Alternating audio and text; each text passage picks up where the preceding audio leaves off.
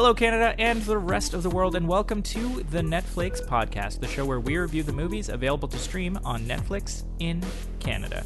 I'm your host, Dylan Clark Moore, and today we're going to be talking about A Ghost Story. Before we get into things, I'd like to issue a few warnings about this episode. First of all, we are not going to be shy about spoilers, so if you haven't watched A Ghost Story yet, or you feel like spoilers are something that are going to ruin that movie for you, please go check it out first. It's pretty interesting. Also, we keep an explicit tag on the show in case of language that may not be suitable for all listeners, and considering the guest I have today, that's almost a guarantee. With that out of the way, let's get into things.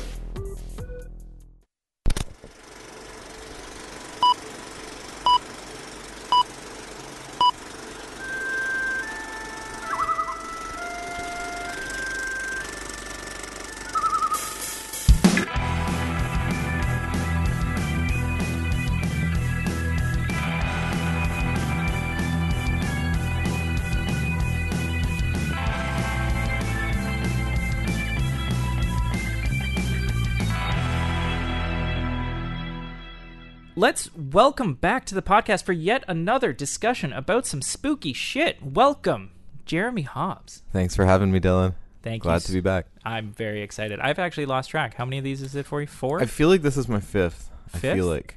But it's hard to say because we did split that Jaws one into 2 different podcasts. That's true. Okay, so we've done Human Centipede, Jaws, Christine, and San Junipero, Black Mirror. San Junipero. Yeah, so this will be 5.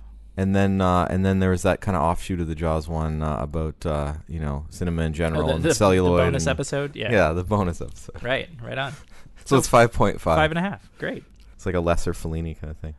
Jeremy, just in case anybody hasn't had the pleasure of hearing your voice before, can you break the ice a little, let us know a little about you by telling us what you've been watching on Netflix recently? Sure.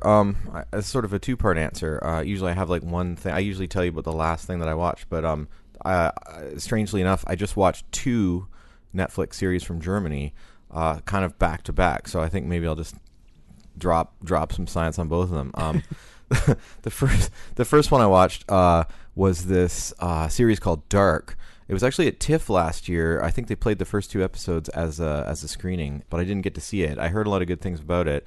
And it was compared to everything from like David Lynch to Stranger Things to like all sorts of different. It's kind of like those things where like nobody really quite knows how to pinpoint it, so they just compare it to like everything that's weird. Yeah. Like, oh, it's kind of like Blue Velvet and Twin Peaks, but Donnie Darko, but also Stranger Things and John Carpenter and stuff. And it's like no one really knew quite how to pigeonhole it.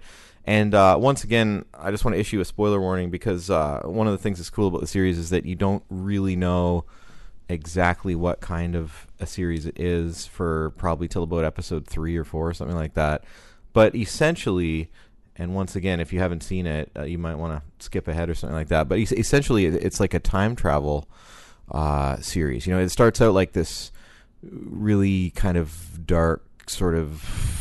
It's very heady and kind of intelligent the way it's done. It's very still and quiet and very Euro art filmish. It's kind of like all these denizens of this small town, and kind of how they all relate to one another. And there's like, kids in high school and parents and grandparents and all this kind of stuff. There's this sort of weird like nuclear power plant and all this stuff. And just, it's kind of got that vibe of Twin Peaks or something that takes place in a small town with a lot of sort of strange characters and how they're interrelated. And there's like, these dark things going on. Like they keep finding the bodies of dead children and stuff like that, like in the woods and stuff like that. And there's this sort of creepy cave and all this stuff. But somewhere I think around the end of episode 3 or 4 or something, this bizarre thing happens and you're like, oh, okay, I get it now. It's like a time travel, like a very dark Back to the Future kind of thing, right? Because once that plot element starts kicking in, it starts to actually get really interesting because you have characters going into different times or characters from other times coming into that time. There's this sort of I don't know what you'd call it, like a tesseract or something. There's this kind of the town sort of at the heart of this kind of disruption and like the space-time continuum or whatever. So people from one period can get sucked into another period, and people from that period can get. There's about 3 different periods kind of working in tandem with one another, but it takes pretty much the entire season before you actually realize that. But it's sort of I can't say that I loved it because it's very dense and very it's not the kind of thing you want to put on at like 3 a.m. when you're super tired. It's very kind of talky and heady and dense, and it's hard to binge watch. I binge watch a lot of things where I'll just watch an entire season of something in like 2 or 3 days. But this took me like probably like a month to get through because I could only really watch an episode every few days because it is so dense and sort of austere. But having said that, when I got to the end of it, I remember thinking like that's probably one of the most sort of adult and complex and kind of intelligent time travel stories I've seen, because a lot of time travel movies and TV shows and stuff are kind of almost maybe a bit more geared toward kids or something like or not even that, but just stuff like Back to the Future where it's a little bit more lighthearted and kind of more like adventure kind of thing. And there hasn't been too many time travel stories that were really kind of dense and sort of arty. The one that comes to mind is Primer. The Shane Carruth movie Primer is actually quite dense and heady. So this is almost kind of like Primer stretched over like 10 episodes or something like that. So that's the first thing I watched. I just mentioned these both because they're both German. And I think that was the first German Netflix series ever, I think, was Dark. And then the second one, which I liked better, I preferred, it's called Babylon Berlin. Have you heard of this thing? No. It was actually pretty neat. I wouldn't give it like a full 10 out of 10, but it was definitely interesting. It's Netflix has it sort of listed as one long 16-episode season, but what it actually is 2 8-episode seasons that they've kind of strung together into one big epic thing. But it's basically, I think it's done by about 3 different German directors. One of them is Tom Tykwer that did like Run. I don't know if that's how you pronounce his name, but he's the guy that did Run Lola Run and The Princess and the Warrior and stuff. And he's also one of the directors on the kind of epic Technicolor mess that is Sense8, which I watched the first season of and was not that impressed with. And then this is like a whole different ballgame. Like this is like filmmaking on a whole other level. It's like him and 2 other people. I can't remember their names, but basically, it's this big epic historical drama series that takes place in like Weimar Republic, Berlin. So it's like early 30s Berlin, like pre-World War II. All the stuff is just starting to develop, when the series takes place. And it's basically like kind of like a murder mystery with a lot of like political intrigue and sort of like noirish. There's just a lot of stuff going on. Like the main character is this sort of police, like kind of homicide detective, and there's like like there's all sorts of intrigue going on. There's like this like stolen train car with like all this gold in it, and there's bodies that keep turning up, and brothels and all kinds of stuff going on. And it's really, really well shot and filmed and directed. The cinematography is beautiful. The production design is amazing.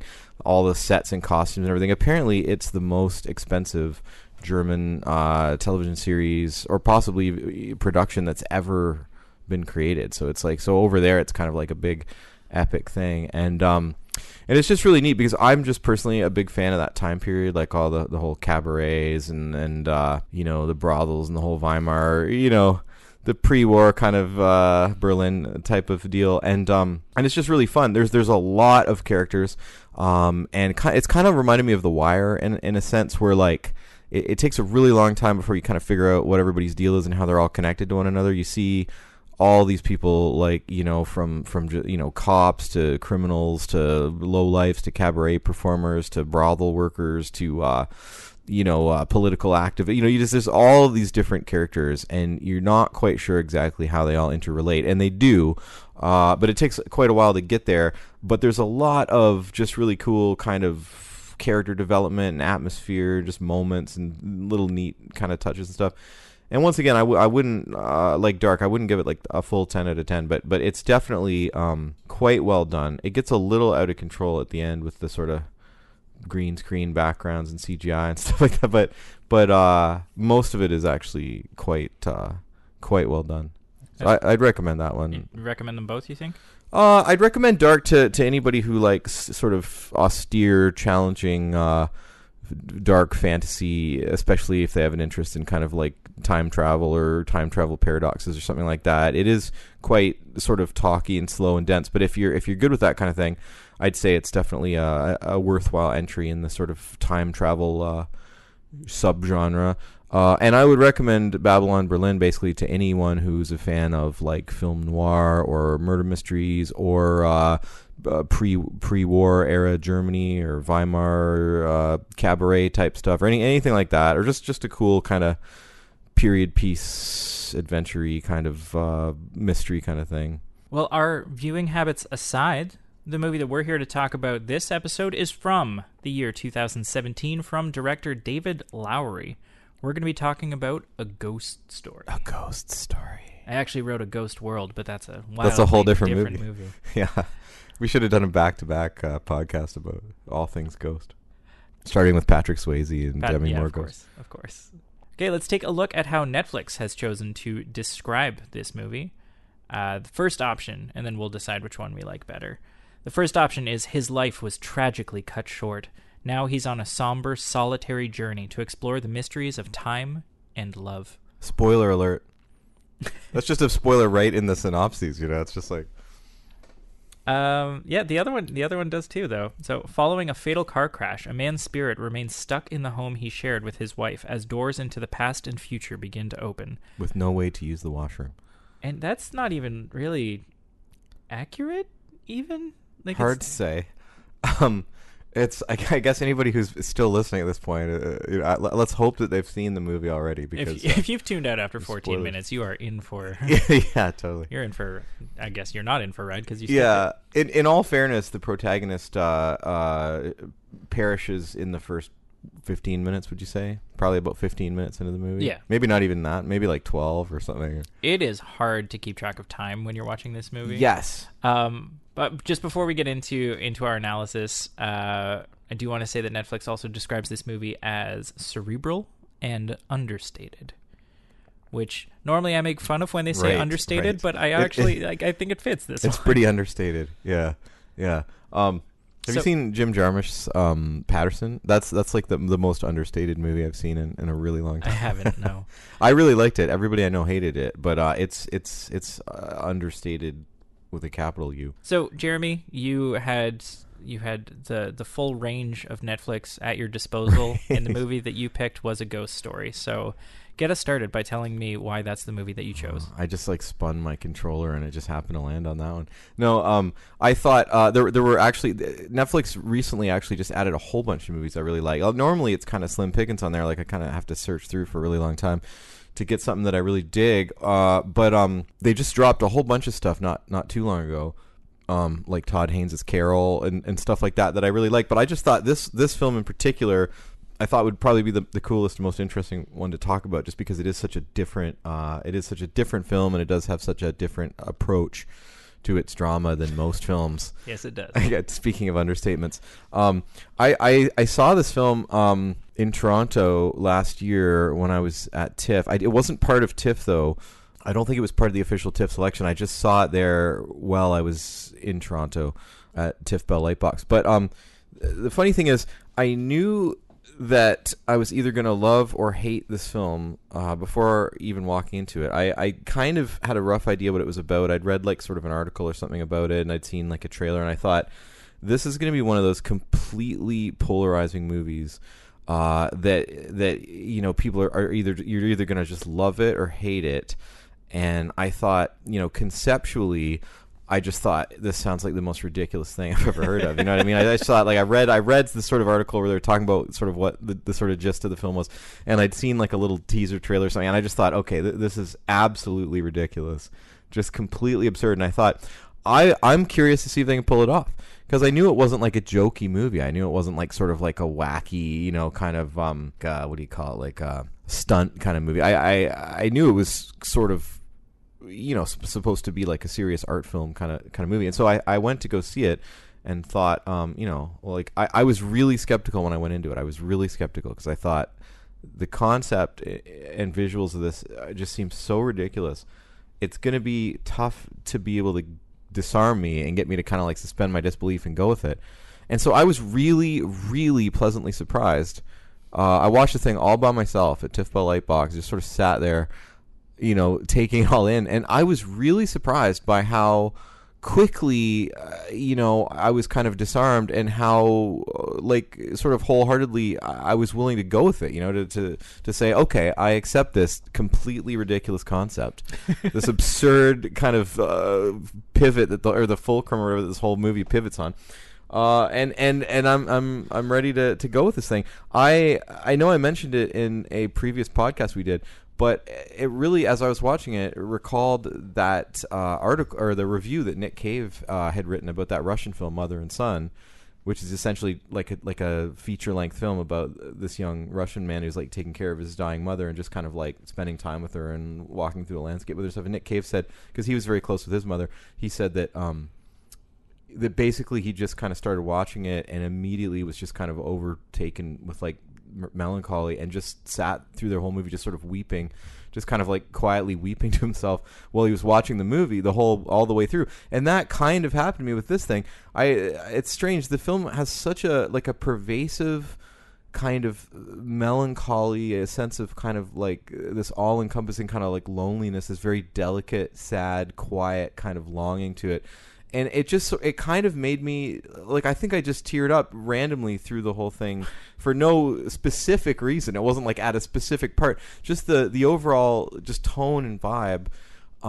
It just kind of got to me, and I just sort of like sat there crumpled in the seat, just kind of with like tears in my eyes the whole thing. And it just, I feel like it's probably one of the best films that's ever been made, I think, about like bereavement. Which is strange to say because it's such a fantastical kind of film. It's not like a serious film like, with Shirley MacLaine and Jack, like Terms of Endearment or Steel Magnolias or Beaches or something. It's not one of these like serious kind of like tearjerker films about somebody dying of cancer or something. But having said that, even taking into consideration its sort of like fantastical sort of structure, I thought that it was one of the most kind of moving films about like loss and bereavement and kind of like longing and that sort of thing. And so I really was surprised by how much I was willing to kind of go with this. Right. So for anybody who hasn't seen it, Jeremy just made reference a couple of minutes ago to kind of I don't think it's unfair to say like the gimmick of the movie. And that's that, as we mentioned in the plot synopsis, there's a character who I think his name is listed as C, but like you never hear it spoken. I thought it said something like him and her. Yeah, his name is he and she. His name is C. Her name is M. But if we say him and her, like that's who we're talking about. So Casey Affleck's character, they're a husband and wife. They're living in this house. There's some kind of tension that's unspoken between them. We don't know exactly what's going on. But he ends up dying in a car accident less than a block away from his house. And then he spends the rest of the movie as a ghost, but dressed up in like a stereotypical Halloween ghost costume. Literally like Casper the Friendly Ghost. It is a white sheet draped over his head with eye holes and... Is there a mouth? No, just two sort of black vacant eye holes. Right, and occasionally you can actually see his eyes behind them. But no, I don't think you can ever see the eyes. It's just I do remember like one moment where you can see the eyes really? Behind them. But maybe that was supposed to be like a revelatory moment or something where he was back in touch with his humanity. But yeah, that's a thing that happens in this movie. And my initial gut reaction to this was just like, fuck off. Yeah. This is the most pretentious thing I have ever seen in my life. Like, I thought that I was getting into some kind of like weird twee comedy sort of thing. Yeah, like Garden State or something. Yeah, and I was so surprised by how quickly I got over that and how quickly I was able to just kind of get behind it and just accept like, okay, like this symbol obviously is supposed to read ghost to me because it's... If you drew that ghost as a cartoon, I'd tell you were being lazy. Sure, yeah. And that's the main character of this movie. For pretty much the entire movie. Yes, and you follow this ghost figure through, it's said in the description, like mainly he stays inside of his house. I guess he does occupy the same space, right? Like when he goes into the future, that's the same space, but on a high rise. He's usually in the same area, whether it's past, present, or future. Right. He's always kind of in the same general vicinity. Yeah. But with everything kind of shifting around him. Right. So yeah, you end up seeing him occupying this space and watching his wife grieve him and watching his wife eventually start to move on and watch his wife move away, watch the next family come into the house, watch the people who move in after that throw a house party, and all of his reactions to it. And again, I know I already said it, but like I was so surprised by how quickly I got past my anger about the bullshit that was being fed to me. I thought that was a really tremendous accomplishment. I think, I think that is quite an amazing feat of, is it David Lowery? Is that the director's name? Yeah. I remember thinking, like, the fact that he could kind of come up with a concept that on the surface just seems like you said, like twee or pretentious or just like so utterly ridiculous and kind of simple to the point of kind of absurdity, and then twist it into this really moving sort of meditation on like life and death and loss and sort of love and just it's such simple strokes. It's almost like when you see like a child painting or a child's drawing or something, and they don't really have like the technical skill, to paint like a Caravaggio or something, but they do it with such simple like raw emotion. You know what I mean? Like there's just some slashes on a page with like a crayon or something, but like you see what they've done, and sometimes it really hits you because with just a few crayon slashes, they've conveyed like sort of a feeling or emotion with the same degree of passion as like Michelangelo, like the Sistine Chapel ceiling or something. Yeah, I thought that was the greatest accomplishment of this film was to be able to sort of sell a concept that's so would be so easy to just kind of laugh at or scoff at, and then by the end of the film have it wind up like genuinely moving. And I wonder if he did that on purpose. Like I wonder if he said, I'm gonna come up with this framework that's so utterly ridiculous, and then springboard that to actually trying to make people feel something really real and deep and profound. And and oddly enough, I think he pulled it off. When I walked out of the movie, I remember thinking to myself, he just did in like 90 minutes what Terrence Malick tried to do with The Tree of Life and just totally failed. Yeah. Like I think all those later period Terrence Malick films, like like The Tree of Life and To the Wonder, and what's the one that Christian Bale's in? It's like Knight of Cups, I think. Those kind of things. I thought he just nailed it in a way. Someone else I was talking to as well was like saying that they really felt like strong similarities to Interstellar as well, with like the time kind of jumps and everything, and that he kind of pulled that off. And I think maybe the way that he achieved that is that maybe the trick is in its simplicity, because the Malick films and the Nolan film and everything is like very dense and complicated, and it's supposed to be like very heady and very intellectual and very sort of complicated and baroque, whereas this thing is just like it's like a child's line drawing of like a square or something like that. Yeah, I mean, there's absolutely... Or circle would be a better way to describe it. Yeah, I mean, there's something so absolutely archetypal about the way that they've gone about it. It's just like, okay, so now we have a ghost, and we're starting with that as our baseline. Even the title, like A Ghost Story. Yeah, like, it's just, you have a ghost, and you're not given very much context for this person's life beforehand. It literally doesn't matter, because what you're experiencing is what it's like to grieve and what it would be like to occupy that space. Yeah. And so everything that stems from that is like every emotion that you feel, every sympathy, every empathy that you feel in watching this movie is genuine, and it's pure. It's not tainted by context or anything. It's just, enough to understand what this thing is feeling. And you do have to use your imagination a bit when, time jumps forward. But it's not like, for the character, for the ghost, it's not that he's literally leaping forward in time. It's that all of a sudden he's in an empty house, and so he has nothing to look at, so he just stands there. Yeah. And the passage of time... For years, maybe. Yeah, and the passage of time is just, he has nothing to look at, so he stands there and he looks at nothing until something comes up. Right. And so for him, it's like time is totally dilated because nothing has changed for him. There's no context. There's no differentiation. Like maybe he's watching like the leaves fall and sure. Or a whole season just passed by. I think the film plays with time in a really interesting way, and it doesn't really do so until he dies.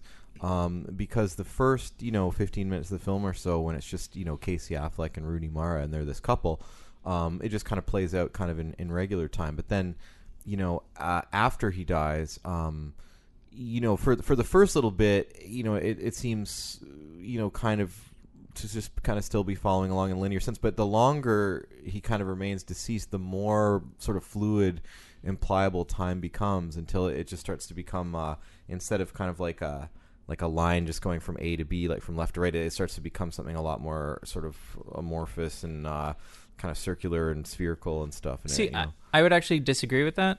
I know that there is kind of like a a cycle sort of thing that happens where he ends up going back in Yeah, time. like back and forward and all over the place. But I still see that as being a linear thing because I see him going from point A to point B, and there being this long stretch of time in between that just kind of collapses because nothing memorable happened. Like there is a straight line that happens, right? Like up to a certain point, but then it kind of fractures at a certain point. It does fracture, but then even then it kind of like it jumps back to a certain point, and then it moves forward back to his original starting almost point. Kind of like a loop or something. Almost kind of like it's kind of caught in this yeah, loop. Although I mean even a loop suggests that it's going to keep going, and there is definitely an ending to it. What a fucked up movie.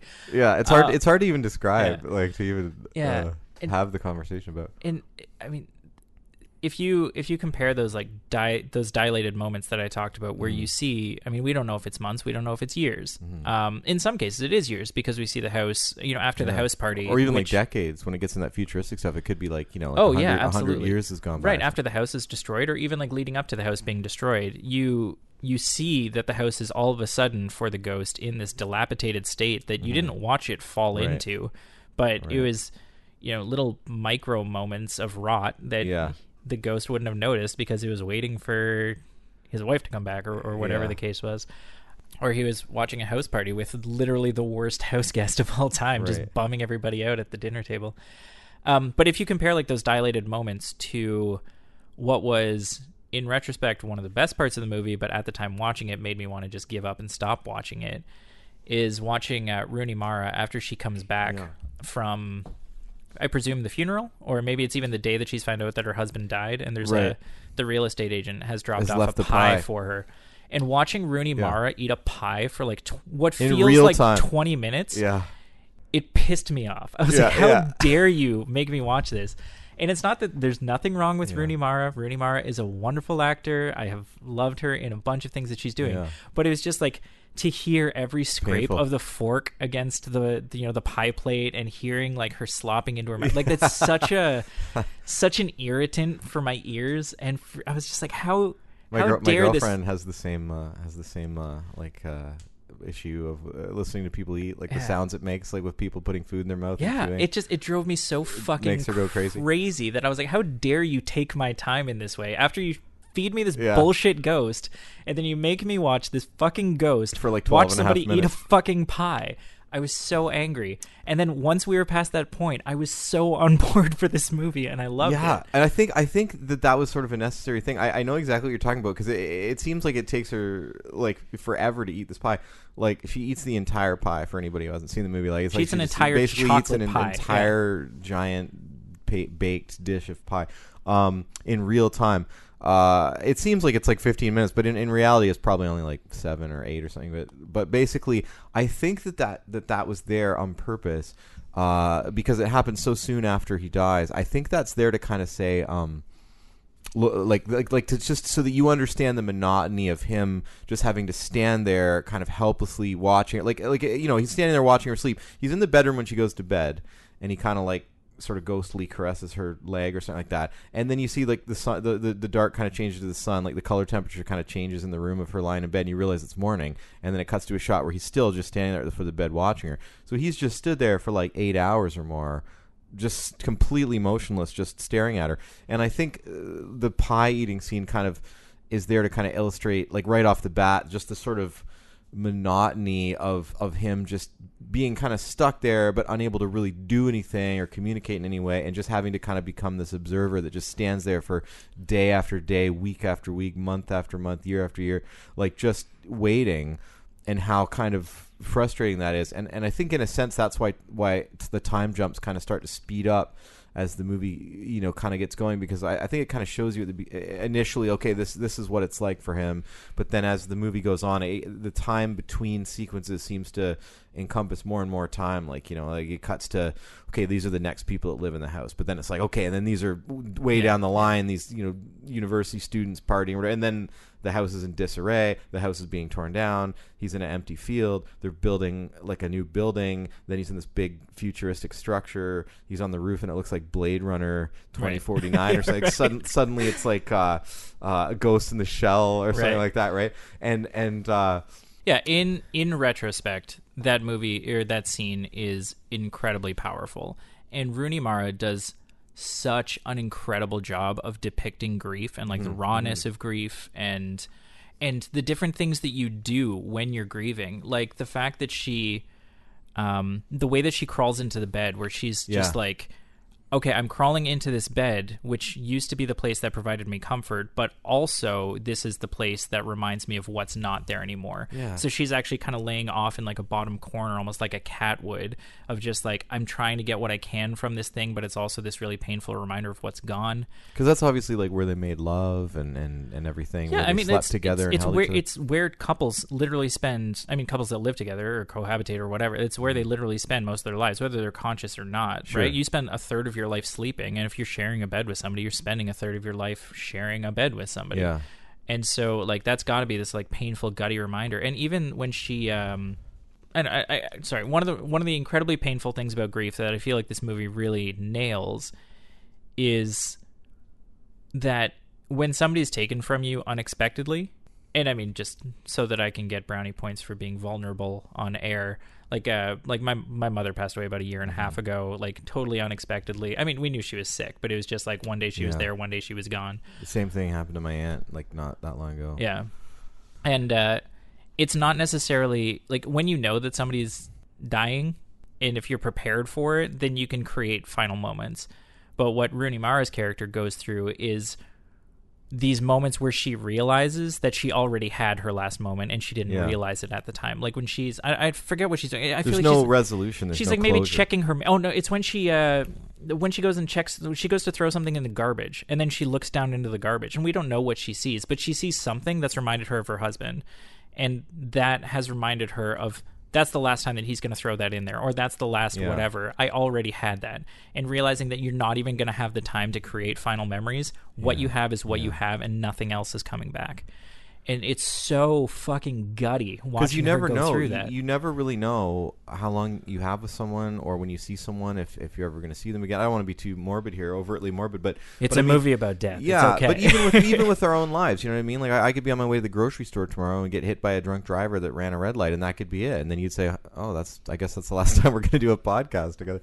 You know, I mean, it's so fleeting and kind of temporary and illusory. You know, just life in general. You know, and while we're here in a tangible, concrete way, you know, we're connecting and we're talking and we're sharing moments stuff. But you never really know how long you have or how long anyone else has or anything like that. And we tend to just sort of not really think about this. But the film, it kind of illustrates it in a really interesting way because. You know, once again, spoiler alert, but if they've made it this far, it probably doesn't matter. But essentially, the way that his death is depicted is in such a sort of a casual, nonchalant way. Like it just portrays a lot of scenes of them at the house together, and you know, they might get in a little argument, or then it might show them lying in bed together, holding each other, or he's working on a song, or there's tension about how she wants to move out of the house into like the bigger city or something, but he's content staying there, and that's causing like a lot of rift with the relationship. But then, literally, like it's just sort of like. There's a really strange moment, and I'm not even fully certain that I understand it. There's this part where it kind of dissolves to these clouds, and then you hear this kind of bump, like this kind of crash, and the camera pans down really rapidly to the house. But then it's just Rooney Mara coming out of the house with some sort of something she's throwing away, like some sort of little wooden cabinet or something that she's just putting out at the curb. But then almost like, I think there's maybe one more scene of the two of them in bed together saying, but then it's almost like the next day you hear a similar kind of thud, and it cuts to out in front of their house, and you see this kind of smoke kind of like coming into the frame, and the camera very slowly kind of turns, and you see there's been this car accident.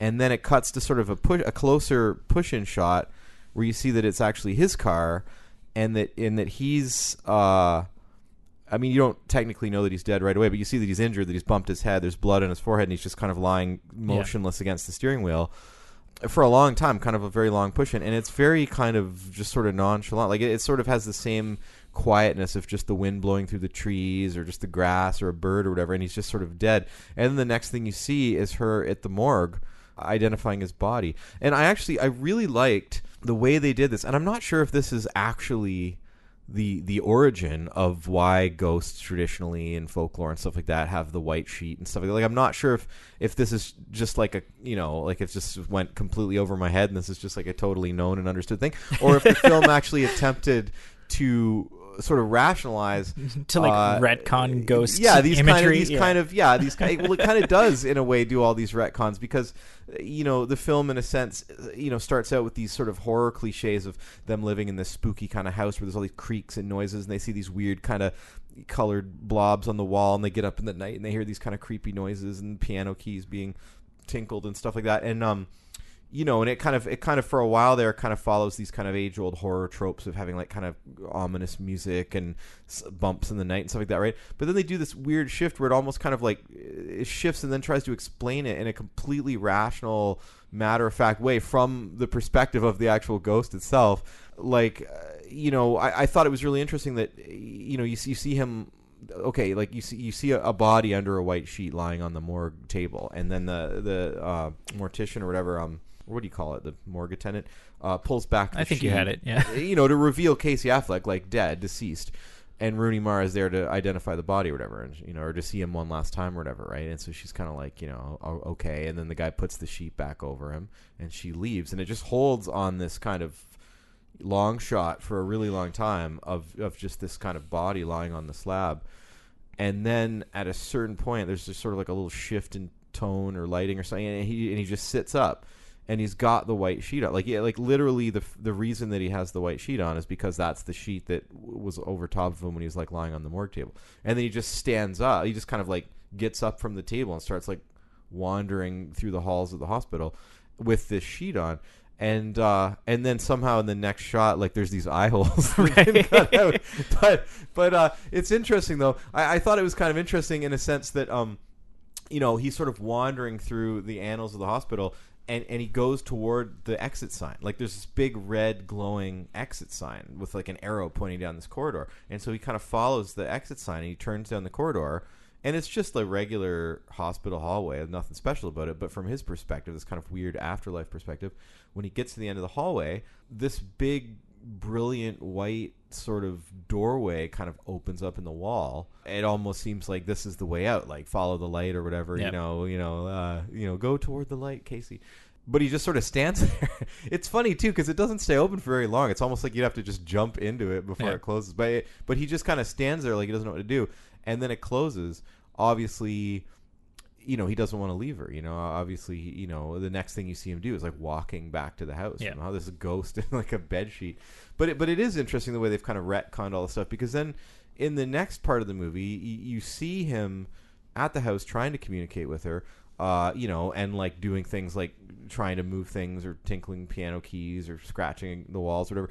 And then you see it from her perspective, where in her mind it's just the same old creaky noises or inexplicable bumps in the night or whatever, but then you see it from his perspective, and instead of being this sort of scary like John Carpenter, kind of spooky exorcist kind of thing, it takes a whole different tone of just being really sad. Like it's just this really lonely kind of disembodied spirit that instead of seeking salvation or peace or whatever, came back to this person that he loves and is not ready to kind of leave or say goodbye to, and he's just desperately trying to connect with her or even just let her know that he's there. Yeah, it's kind of sad.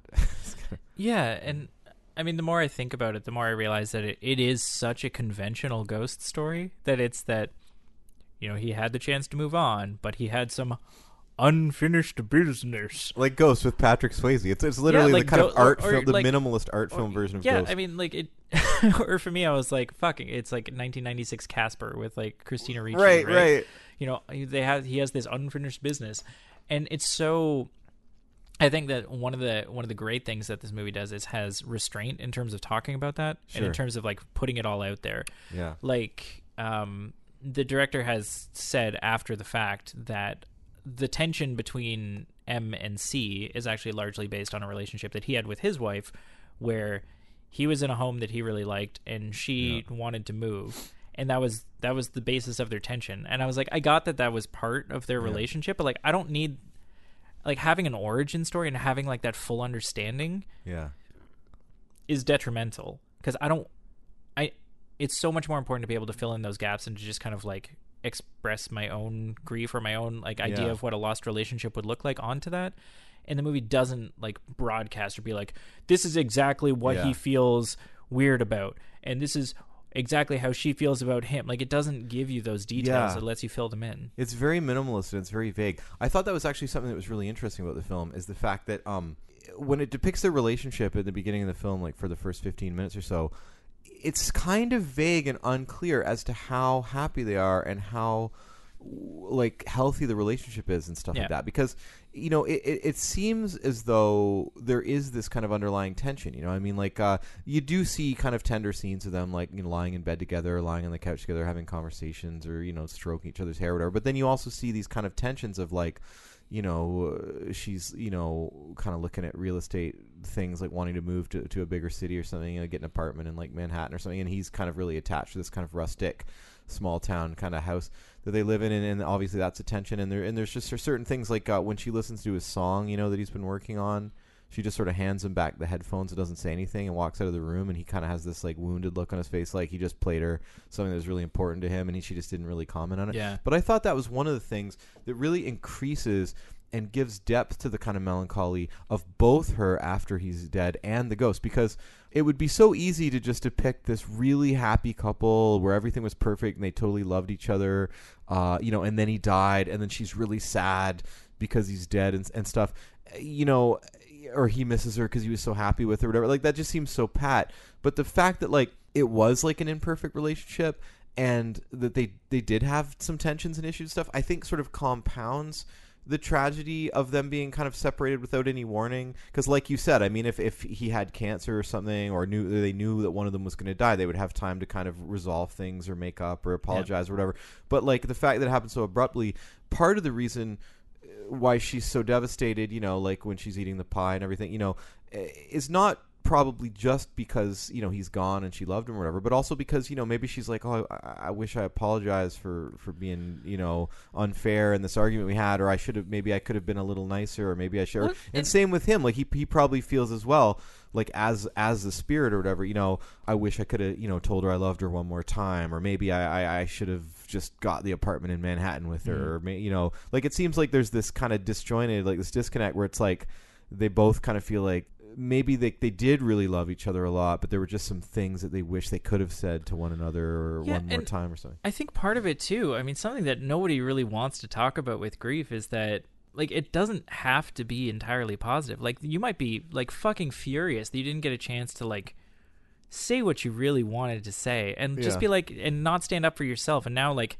how, like, it is absolutely normal to be angry at a person for dying. Like, how dare you? Like, I had this to say. I was going to stand up for myself. I was planning on fighting you, and now you've just automatically won this goddamn fight because I can't fight with a ghost. Like, I'm thinking of there was a scene in the premiere episode of American Gods that did this really well, where the main character Shadow is having an interaction with a woman over his wife's grave, where it turns out that I know the scene you're talking about. Yeah, and where they're both trying to come to grips with the fact that they've recently learned something about like their spouses and everything, and just like grief isn't as simple as just like, oh man, I miss somebody and now I'm sad about it. Like, it's such a complicated emotion. Yeah. And you mentioned the scenes that really let you understand that. I mean, like, human relationships are complicated. Like, it's not as easy as it typically is in the movies, and a ghost story isn't afraid to show that. Yeah. And the one that really spoke to me, and I don't know how much of this is projection or what, but was when M and C are laying in the bed together, and they seem like they're kind of like grabbing at each other, like they're just like, I want to be as close as possible, but like it's setting up like it's about to turn into a sex scene, but it never does. And I'm like, is that showing us that this is actually a really intimate relationship where they can just like be in each other's presence and just kind of like feed off of each other because of like the genuine love that they have for each other, or are there like intimacy issues that they're not addressing? Like, is he actually holding back in a way, but he's like trying really hard to break through that? Like, it's so complicated and so fucking real, and I appreciated that so much. It's very vague and minimal, and in a way where, like you said, I mean, you really are able to fill in the blanks, like yourself. Like, it's sort of like you see pieces of things, you see fragments of things, but it never really, in this didactic sort of way, explains to you exactly how everything fits together, and so you kind of have to fill in the blanks, and it's probably totally ambiguous. I'm sure if you ask the director, he'd say it's up to you, and we've all been in relationships where there have been tensions or things that were maybe not quite perfect, and it's interesting. I think it does a good job the first 15 minutes of the film in illustrating kind of what it's like for a relationship with two people who really do love each other and care about each other, but they've been together probably for a while. And it's not the same as it was in the beginning because, in the very beginning, people are courting and everything's fresh and new and everybody's on their best behavior and trying to impress each other. And, but then after a while, you wind up living with someone or having children with someone or getting married or all these different factors, or maybe having financial difficulties or somebody loses a job or something. And suddenly you've been together for 5 or 10 years and the sort of like the freshness is worn off and you still do really care about each other, and love each other. But there is sort of like a tension there, There are developed maybe some unresolved issues or resentments or, with anyone that even familial, even with your family. Siblings and parents and children and stuff always wind up yelling at each other and stuff because they're just in close proximity and for such a long time. And these things develop. So I thought that was interesting. And props to the actors too. You mentioned Rooney Mara before, and how much you liked her. And the funny thing for me is when I first saw Rooney Mara, I didn't really think that much of her. I think the first time I ever saw her was in The Social Network, and she just plays the kind of annoying girlfriend of Zuckerberg. Okay, to be fair, she is the rational girlfriend well, of Zuckerberg, compared to him, who is himself super annoying. Maybe I should say she's the sort of patient and understanding partner of a sociopath. But I just found her a bit sort of grating and annoying, and I just kind of thought, well, she's all right, but whatever. But she over the years has wound up impressing me in several different films because I was a big fan of the original Scandinavian girl with the dragon tattoo. Yeah. And I really liked, I'm not sure quite how you pronounce her name, but Noomi Rapace, whatever her name is. But I really liked her take on Lisbeth Salander. And so when I found out they were doing an American remake, I was like, okay, here we go. But then I found out it was Fincher, and I thought, well, at least it's going to look good. At least it's going to look and sound good. And then I found out that Rooney Mara had been cast as Lisbeth, and I just thought, oh God, I don't know about this. I just feel like she wasn't going to have the chops to do it. Then I saw the film and was really impressed. I thought she did a really good job as Lisbeth. You know what I mean? I thought that, just her whole demeanor and the way she did like the voice and the accent and everything and her whole look and everything. I thought she was really believable as that character. And I'm not going to say one was like better than the other, but I would say like in different ways for different reasons. I'd say they're sort of on par for me in my mind, like the Noomi Rapace and the Rooney Mara characterizations of that character. And so that was cool. And then she's gone on to do other things. I really enjoyed the Todd Haynes film Carol with Cate Blanchett and Rooney Mara. I thought that was a really good film.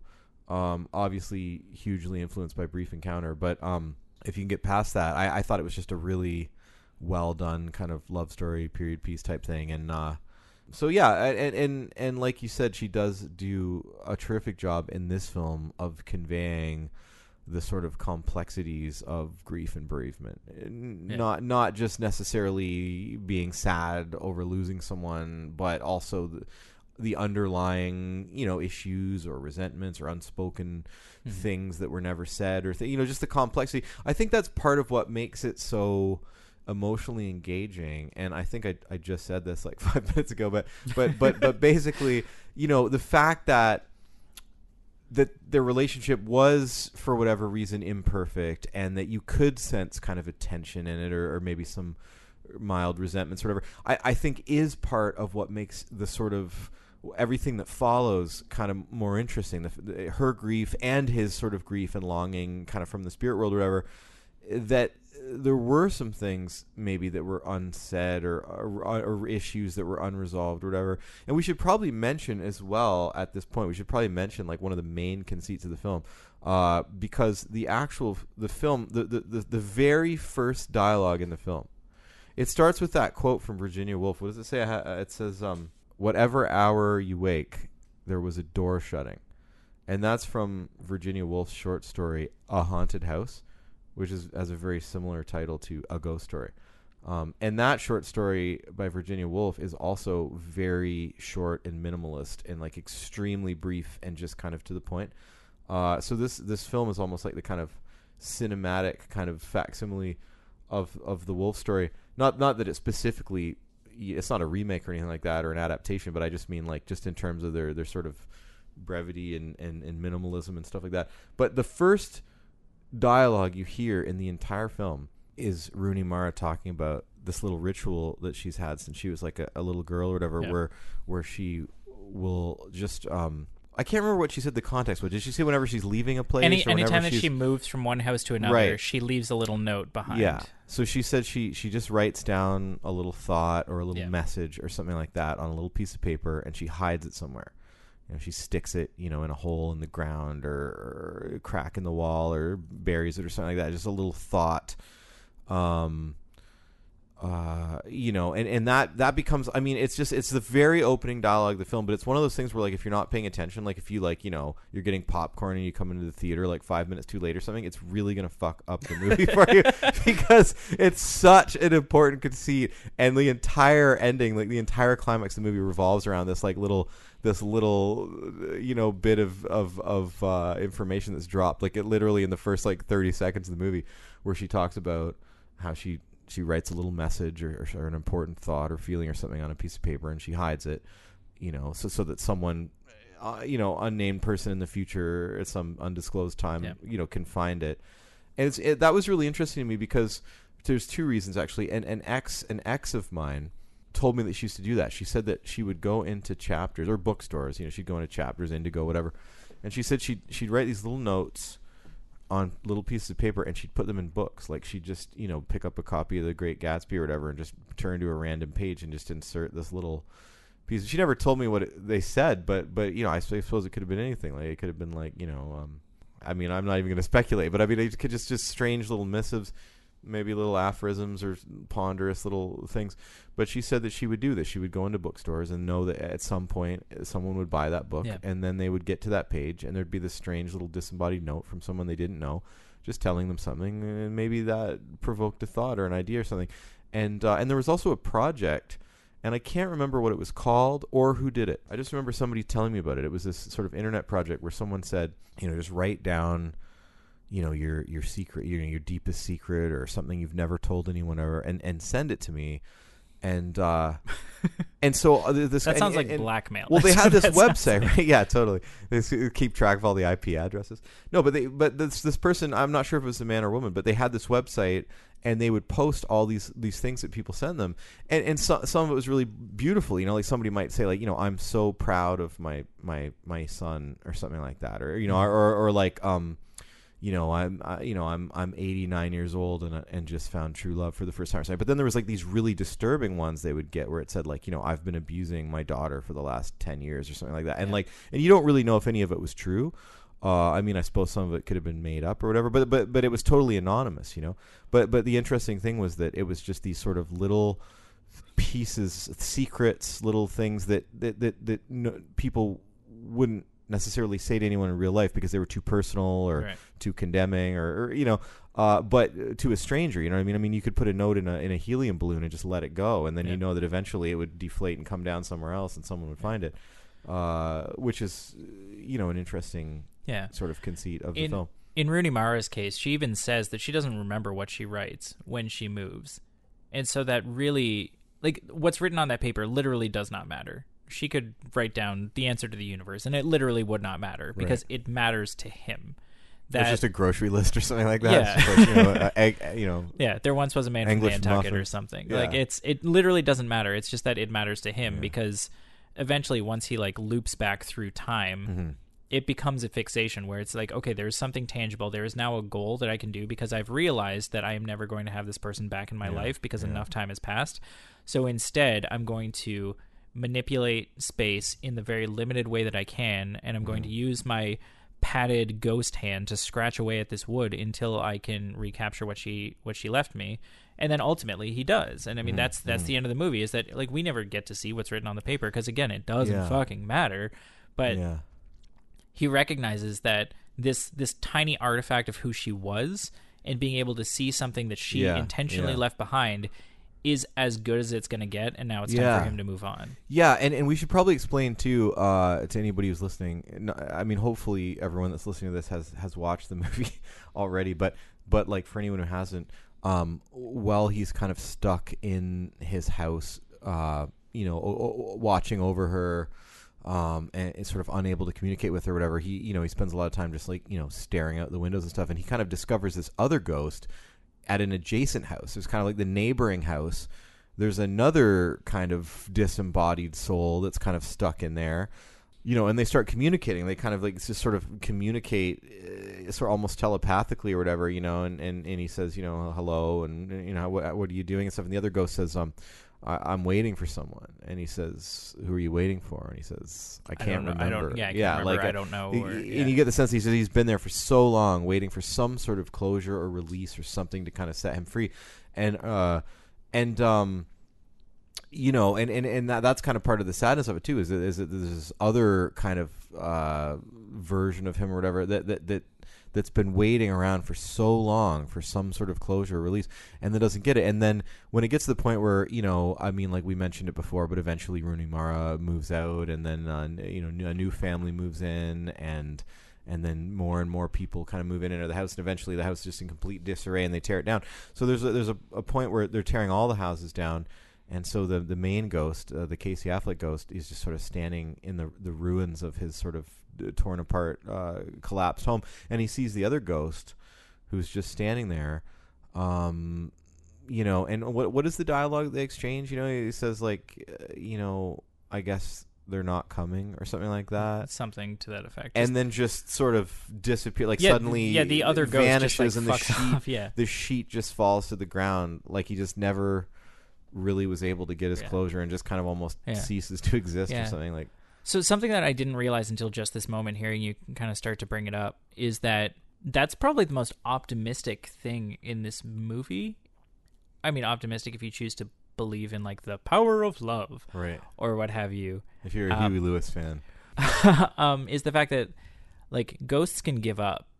Yeah. Like in the mythology of this world, a ghost can just be like, "Oh, I guess they're not coming back. Like, fuck it, Poof, I'm out of here. I'm gone." Yeah. And then Casey Affleck's ghost sticks around long enough that he literally cycles back through time. Goes back to like colonial times. Exactly, like Pilgrim days. Yeah. Yeah, like he ends up in this futuristic world, and then he jumps off a building on top of the futuristic world, and he seems to wake up in like colonial times to see a family get murdered. Yeah, it seemed kind of like caravans and pioneers and stuff like that.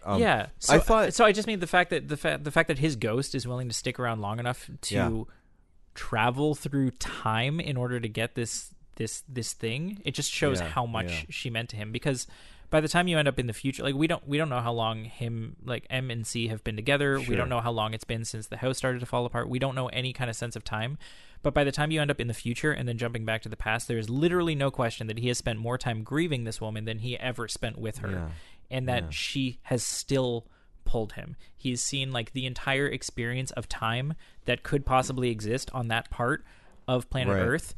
And the only thing that he cares about is getting back to her. And that's incredibly powerful. It's very romantic in a way. That's what I'm saying. I don't want to sound cheesy. I don't want to sound corny when I talk about it, but fine, it's incredibly romantic that this person, this entity. Let's say, I don't know how much of your like intelligence or intellect or memory or whatever you retain necessarily after you die, quote unquote, according to the mythology of this film. Anyway, but the fact that this being, this energy, this entity or whatever, is still so connected to this other person that they literally turn away from sort of like their own kind of peace or ascension, or I'm not sure if that glowing door was supposed to represent kind of like heaven or the afterlife, or if it was just literally supposed to represent like a peace or an ending to sort of like, consciousness or whatever.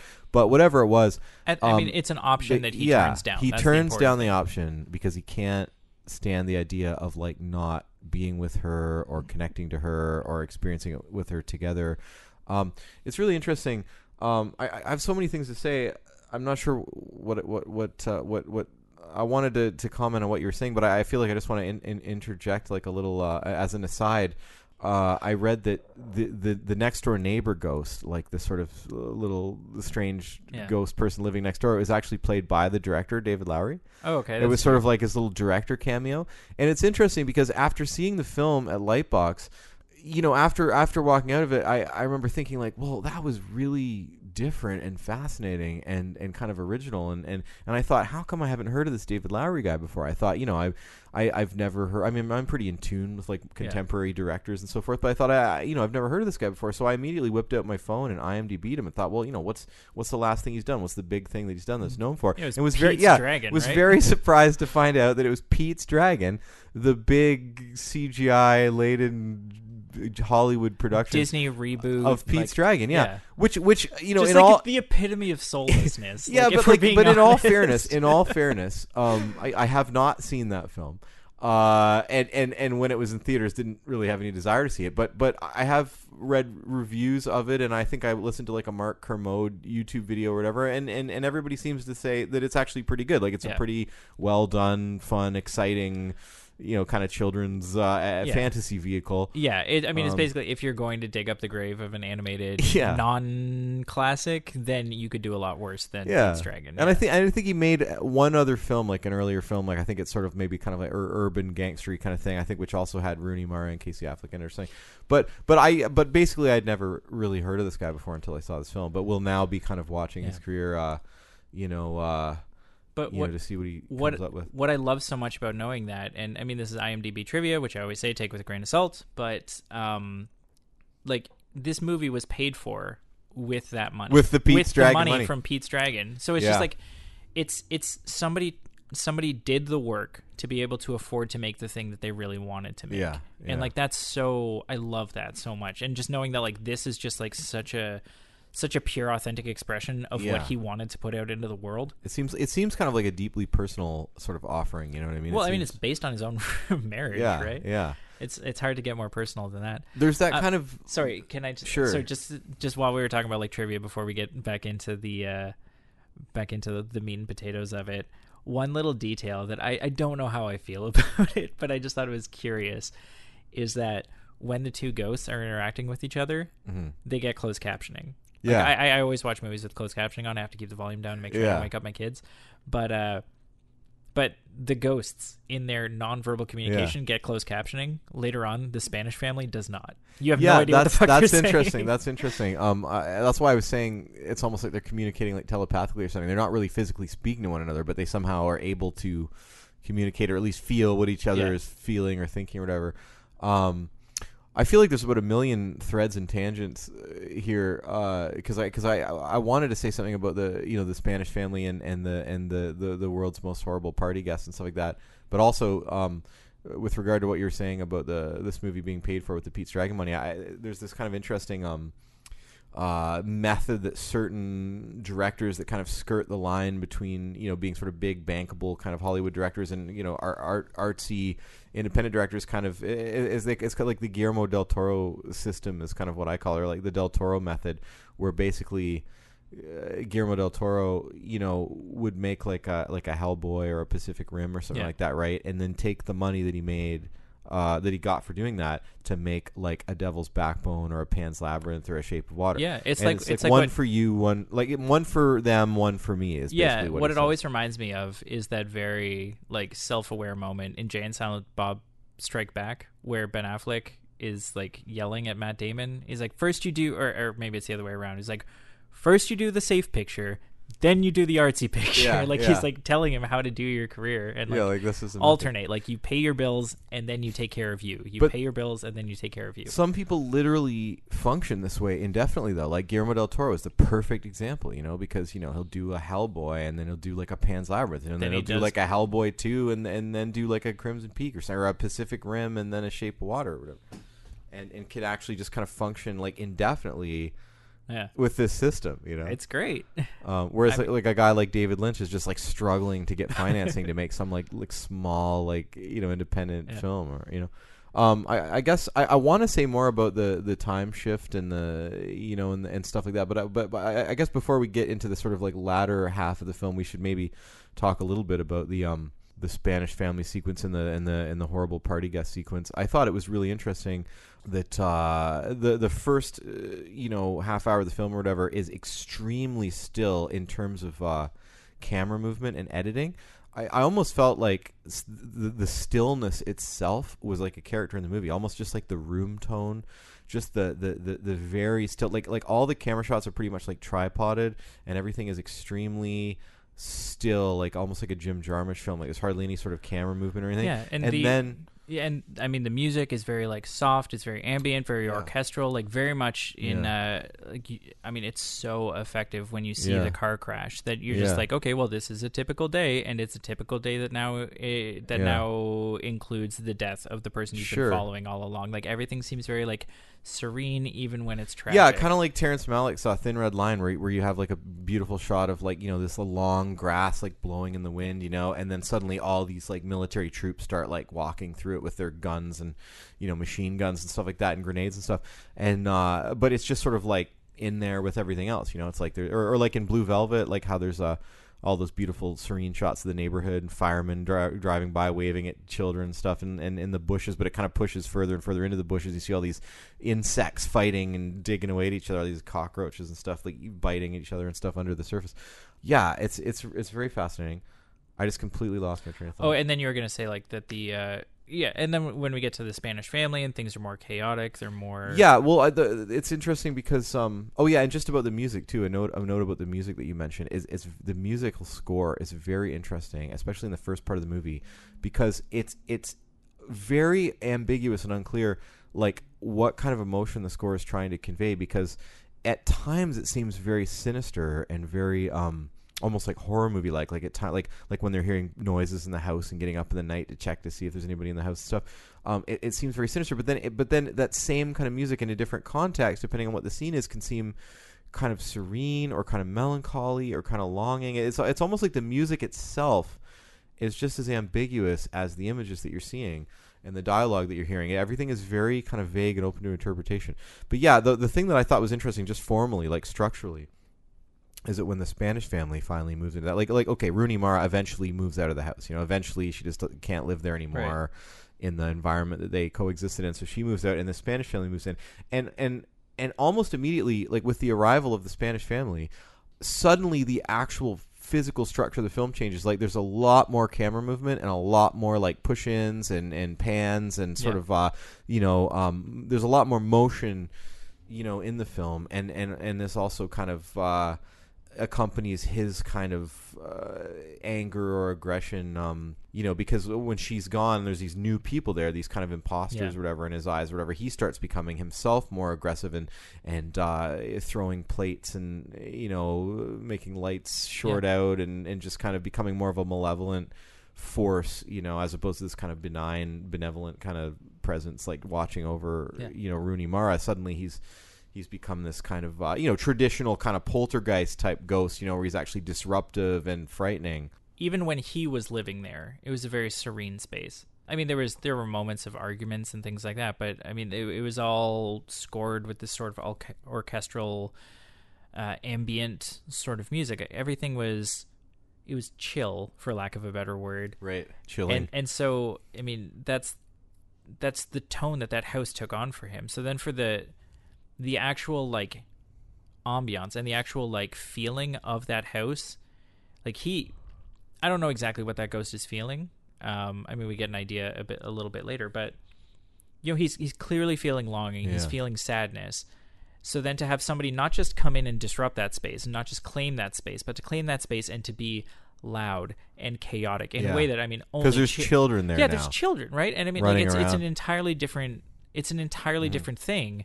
So then he ends up trying to just like put it back the way it was. He throws plates, he throws a temper tantrum. He so desperately wants something other than this, because this is chaos. Like we don't know how, like I've said before, we don't know exactly what sort of time dilation we're dealing with here. But like to go from the slow methodical grief to then absolutely nothing to the fucking shit show of having a bunch of children running around. Like, you absolutely understand why he gets and the fact they're Spanish, like they're speaking a language that he doesn't even understand, or at least I'm assuming he doesn't understand. I mean, I suppose there's a chance that character could have understood Spanish, but I mean, there's sort of not only is there sort of a foreign presence in the house, just in terms of the fact that it's not her and it's not them, like him with her, but like literally a foreign presence in the house. Speaking a different language, like from a different culture, that may not make any sense to him. If he doesn't know how to speak the language, he might not even be able to comprehend what they're even talking about. You know, so which would just give him an even further sense of displacement in the environment. Yeah, I mean, like, it's not a coincidence that, I mean, the main song that gets played in this movie is called "I Get Overwhelmed." By Dark Rooms. And I mean, that's I mean, you've brought it up before when C plays the song for M.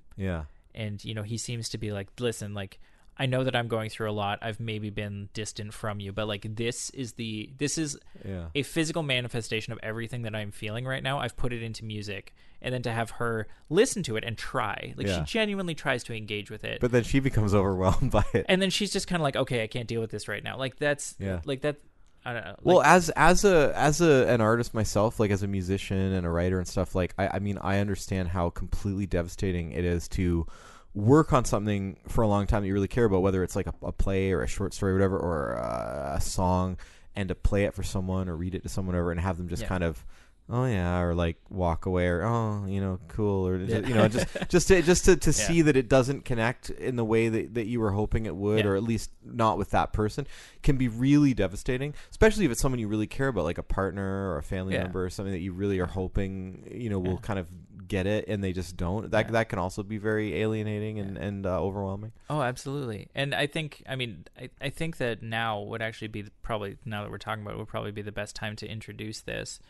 I'm very excited because a good friend of mine has very graciously volunteered a cover of that song for us to include in this conversation. So if you can forgive, you know what, I'm not going to apologize because it's fucking great. That's super cool. So my very good friend Shilo Pawley is going to take a couple minutes and give you an idea of what that song sounds like, and hopefully that'll help get you exactly into the mood of exactly what we're talking about.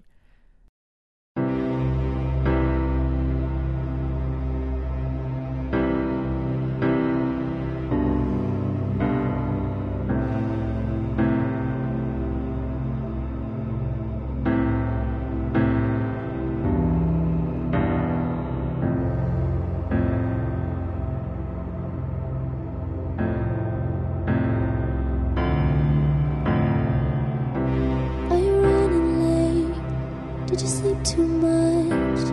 All the awful dreams felt real enough. Is your love there? Is she waking up? Did she die in the night and leave you alone? Alone. Mirror, mirror, there's your crooked nose, pouring hair, children, just emptiness, no place like home, just a fucking mess. Romance. 20 messages, did you hurt your thumbs? What a stupid game, getting nothing done with your longest track, your highest score, while you crush your back and lament the war. The war.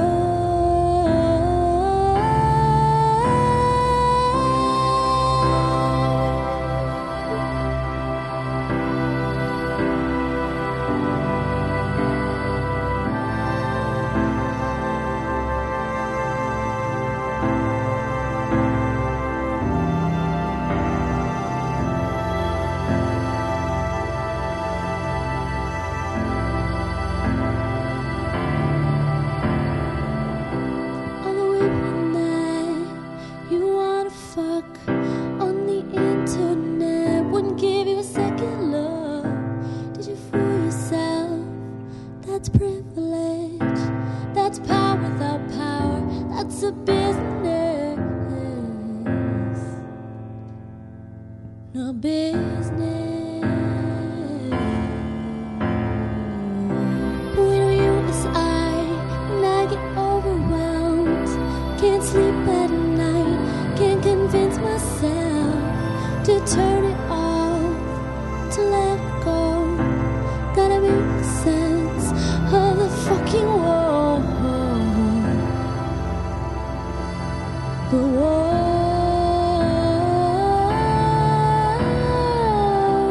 I'm running late, I get overwhelmed.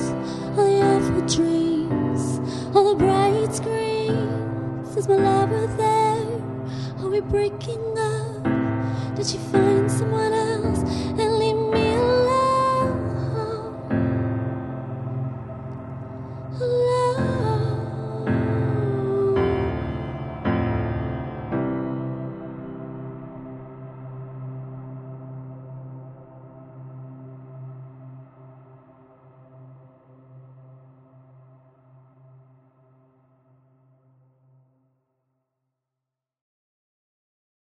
No, it's just super cool that she did that and that she took the time to do that. It is a really sort of strangely catchy, infectious song. You know, when I saw the film, when it very first starts playing, and you hear all the the sort of like the beats and the kind of auto tune kind of and I remember thinking like, oh, what is this? But then when you actually hear the vocals and the song, it's actually really this delicate kind of melodic, sort of melancholy, beautiful little piece, and then my partner, I took my partner Taryn to go see the film when it came to London and played at the Highland. And she had a similar reaction to me of just kind of like sitting through the whole film, just kind of like quietly weeping, just so we both just sat there, just sort of crying and looking at each other longingly. And she as well, became fascinated with that song and said like, it was stuck in her head. She couldn't get it out of her head. Like it was very, it's very much like one of the centerpieces of the film is that song because it keeps coming back. You kind of hear it at the beginning and then later it kind of flashes back to when he's recording it and then when he plays it for her. And then, the song kind of permeates the film, almost like an echo through the film. Yeah. And I mean, even just like the title of it, I get overwhelmed. Like that comes up so often. Like, Rooney Mara's character is overwhelmed by grief. C is overwhelmed when this new family tries to move in. He gets overwhelmed again when that douche party is going on, where everybody's trying to have a good time, but that fucking asshole with the you know who that fucking asshole is? I thought it was really fascinating. Is Will Oldham, aka Bonnie Prince Billy, the famous modern singer songwriter musician. He's one of my favorite like contemporary sort of singer songwriters.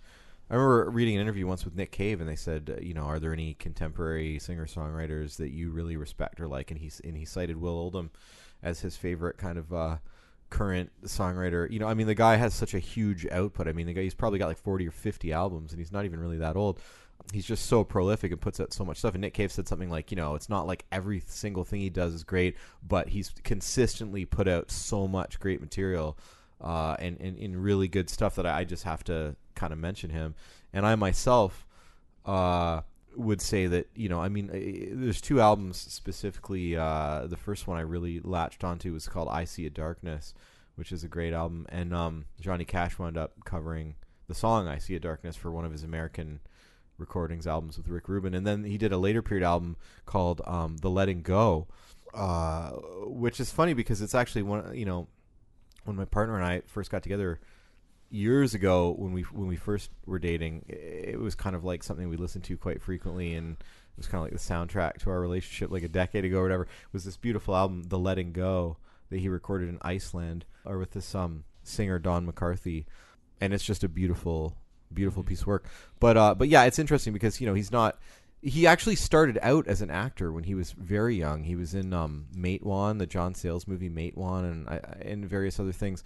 But then he kind of slowly sort of amalgamated into or transitioned into the world of music, and was in Palace Brothers, Palace Music, all that stuff. And then now he's like a Bonnie Prince Billy is kind of like his moniker, but he pops up in movies every once in a while. He's in a lot of films by Kelly Reichardt. I hope I'm pronouncing that correctly. She's the woman who directed Old Joy, I think, is her first film, and he's like one of the main characters in it. And then she's done like Wendy and Lucy and Meek's Cut Off and Night Moves and Certain Women, I think, is her newest one.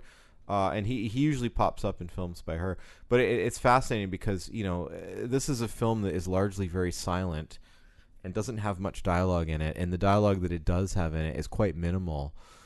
And then suddenly, kind of about halfway through the film, you're at the douche party scene, as you described it, where it looks like the house is being, it looks like there's a bunch of university or college roommates that are renting the house or something like that. And they're just having these douchey parties where everyone's like drinking beer and smoking weed and stuff. And then you get this Will Oldham cameo where he basically plays the most depressing party guest that you could ever imagine. The expression gets overused now, but like the idea of like, man, you must be a lot of fun at parties. Like that's all that was going through my head, that like this is that guy incarnate that just like he showed up at a party, was doing the, hey, I'm the clever guy who's thought about things that you've never thought about before. He's bumming the fuck He's playing out that of card, everybody. but then he took it so far and was just like, hey, every little loophole that you want to try to jump through to try to feel like maybe nihilism isn't the only reason, like isn't the only way of thinking, I'm going to get ahead of you on that, and I'm going to drill into your head that nothing in life will ever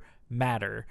Except sometimes I like fucking. Like, what a he's dick. Like, he's telling everybody their kids are going to die. He's like, your kids are going to die. Your kids are going to die. I hate to say it, but your kids are going to die. I that was a wake-up call to me, that scene, though, because I was like, is that me? Is that me at parties? I feel like that's me. Because I'm so misanthropic and nihilistic. I'm just so misanthropic and nihilistic that when True Detective season 1 first aired, with Matthew McConaughey as Russ Cole, like every person I knew started messaging me and emailing me and calling me saying like, it's you, like you're on the show, like everything that comes out of his mouth is like something that you've said at some point.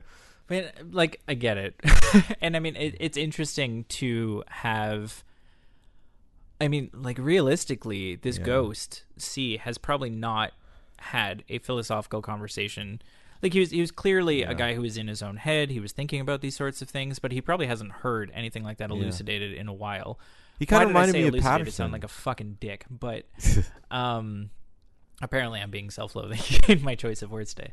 But just like I can't actually remember how that party scene ends. Does he freak out again? Or I don't just think kind so. of Jump forward? No, I think it's basically Will Oldham telling everyone that their kids are going to die and everything they've ever cared about or loved or whatever is eventually going to wither away and become meaningless. And even like the most profound works of art like Shakespeare and Mozart and stuff are eventually, going to be forgotten, and the sun's going to turn into a red dwarf and swallow up the whole universe, and everything that ever existed or meant anything is going to cease to exist. So imagine being a ghost who's maybe like been occupying this space for, I mean, if we're being kind, we'll say 2-3 years. Imagine what that would feel like to experience that and to hear somebody like saying these like that things that meaningless. If you do have any kind of like ability to tangibly think about things, that's not the right word, but imagine hearing somebody say that and just like, oh, all that waiting forever that you're doing, that's going to count for fucking nothing. And then he still does it. Yeah, that's what's love so amazing. exists, and this movie is so fucking romantic. Yeah, it's like that. It's like the tagline, or is it like Bram Stoker's Dracula or something, where it's like love conquers all or something like that. It's interesting because you were saying you didn't remember how that scene ends, but I think what happens is, it pans up, I think, to the light bulb that's above Will Oldham when he's doing that monologue, like in the kitchen, and it kind of, I think maybe like the electricity kind of shorts out or wavers or something, and then it just smash cuts to like the light bulb's broken, and it's like, maybe months later or a year later or whatever, and that's when you see that the house has just been left in disarray and everything's kind of broken and trashed and everything. But it's fascinating because that Will Oldham monologue, about how everything's meaningless and so forth, actually kind of transitions into these whole sort of time shifts that we were talking about earlier. I think the film treats time and sort of time jumps and the relationships to time in a really interesting way, because as we mentioned before, you in very rapid succession, well, actually, we didn't actually mention this. Like he when the house is in disarray and there's no one left and nobody's living there, he's standing in the living room empty, and he having seen previously in the film Rooney Mara write something down on a little piece of paper and stick it in this little, this little hole in the wall, this little slot in the wall that she then paints over when she's painting the house. When she's moving out, she's painting the house for the next tenants, or whatever. He drops down to his knees and he starts trying to scratch it or the wall, but because it's been painted over, he has to kind of scrape and scratch, and he just kind of breaks through the little barrier of paint, and he starts, just very, and it must be extremely difficult for someone in the spirit world to actually tangibly affect actual matter, in the real world. But he actually manages to kind of grab hold of this little piece of paper or whatever, and he's trying desperately to tug it out. And that's when the wrecking ball comes to the living room of the house and just smashes the house apart, And so then you see in very rapid succession, him standing in the ruins of the house, and then him standing in an empty field, and then a construction site, and then they're building this new building, and then he's wandering around in this sort of vacant office building with eventually board meetings taking place and stuff until he gets up to the roof. There's actually a really cool sort of fourth wall breaking kind of meta moment in there. I love those things. I used to hate them. Now I love them. Go figure. But there's a part earlier in the film when he goes over to the window and he looks over at the house next door, and that's when he sees the ghost, and the other ghost is kind of looking at him, and he's looking at the ghost, and you're not sure if it's like a mirror reflection or if they can see each other. And the other ghost, I forget if it's him or I think it's the other ghost, just kind of raises his hand. He's just looking straight out at him, and he kind of raises his hand and kind of waves in a weird way. Kind of like, I can see you, can you see me? And then it mirrors that scene in a really interesting way, because suddenly the camera's like outside of the window, kind of almost like just floating in the air outside of the window of this high rise, and you see the Casey Affleck ghost walk right up to the window, and he's staring right out at the camera, like at us, the viewer, and he's just kind of staring with those kind of disembodied ghost eyes, and he raises his hand up and kind of waves, almost like as if he's seeing us, saying like, hey, like, I'm here, I can see you, can you see me? But then it almost seems like he doesn't get a response, so he just sort of dejectedly puts his hand down and turns away, and that's when he walks up to the roof, and you see this like super futuristic Blade Runner-esque, Ghost in the Shell kind of Neo Tokyo looking kind of cityscape with all these colored lights and everything. It's very Blade Runner. And he just basically is like, okay, like, I've waited long enough, and he just sort of like allows himself to fall off the roof of the building, and he topples down. You see him falling, but then, instead of like splattering on the ground or whatever, suddenly, he wakes up, and it's like like the 1700s or something like that, or 16 or 1700s, like, caravan pilgrim time, pioneer days, Oregon Trail, basically. But the passage of time is really interesting to me in this film, because everything that follows from this point on, like suddenly he's kind of in this field. It's the same place, obviously, where his house was, but hundreds of years earlier, and these settlers have come, this family in a caravan with like a, this little girl, and and stuff, and the way that time operates in the film kind of from this point on really reminded me of the ending of Stanley Kubrick's 2001: A Space Odyssey, when Dave Bowman goes through the Stargate or whatever, and there's the big trippy 15-minute long Doug Trumbull sequence, and then he winds up at that kind of odd, like, sort of way station kind of thing, And there's all those sequences in 2001 where it's kind of like, he sort of like walks into the doorway of a room and sees this old man at a table, but then suddenly the old man looks back and it's actually him, like, older, and there's no one in the doorway, and he like turns back to his meal, and then he drops the glass, and then it's like an old man in bed looking at a guy in the other room who's dropped the glass, but then there's nobody in the other room, and he's just lying in bed old. Like this, it's very impressionistic, the passage of time is. He cycles back into his own timeline. Yeah. And he starts to see himself as a ghost interacting. That was the most amazing, like, kind of Charlie Kaufman-esque part. I before we skip right over it, though, it's worth mentioning, too, though, that all those little things that Will Oldham was talking about in his, like, misanthropic speech about how, like, all the great works of art and everything, and music and Beethoven and Mozart and everything's all going to be lost in time, but eventually, after some big great nuclear war or whatever, when people start rebuilding society again, and he's talking about how somebody's going to be digging a fence post in the ground, or somebody will just remember like the melody from like Beethoven's 7th or 9th or whatever, and it'll sort of continue on in a way. Yeah. And it's interesting to note, and maybe this is a little heavy-handed or a little too convenient or something, but it's interesting to note that as the ghost is kind of watching this pioneer family, their little girl who eventually is murdered in this kind of brutal way, but the little girl, it cuts. I think the scene starts with the father like digging a fence post, which is what Will Oldham was talking about in a speech, but the little girl is humming the tune, I think, of the song that you were talking about, of the song that Casey Affleck would later go on to record.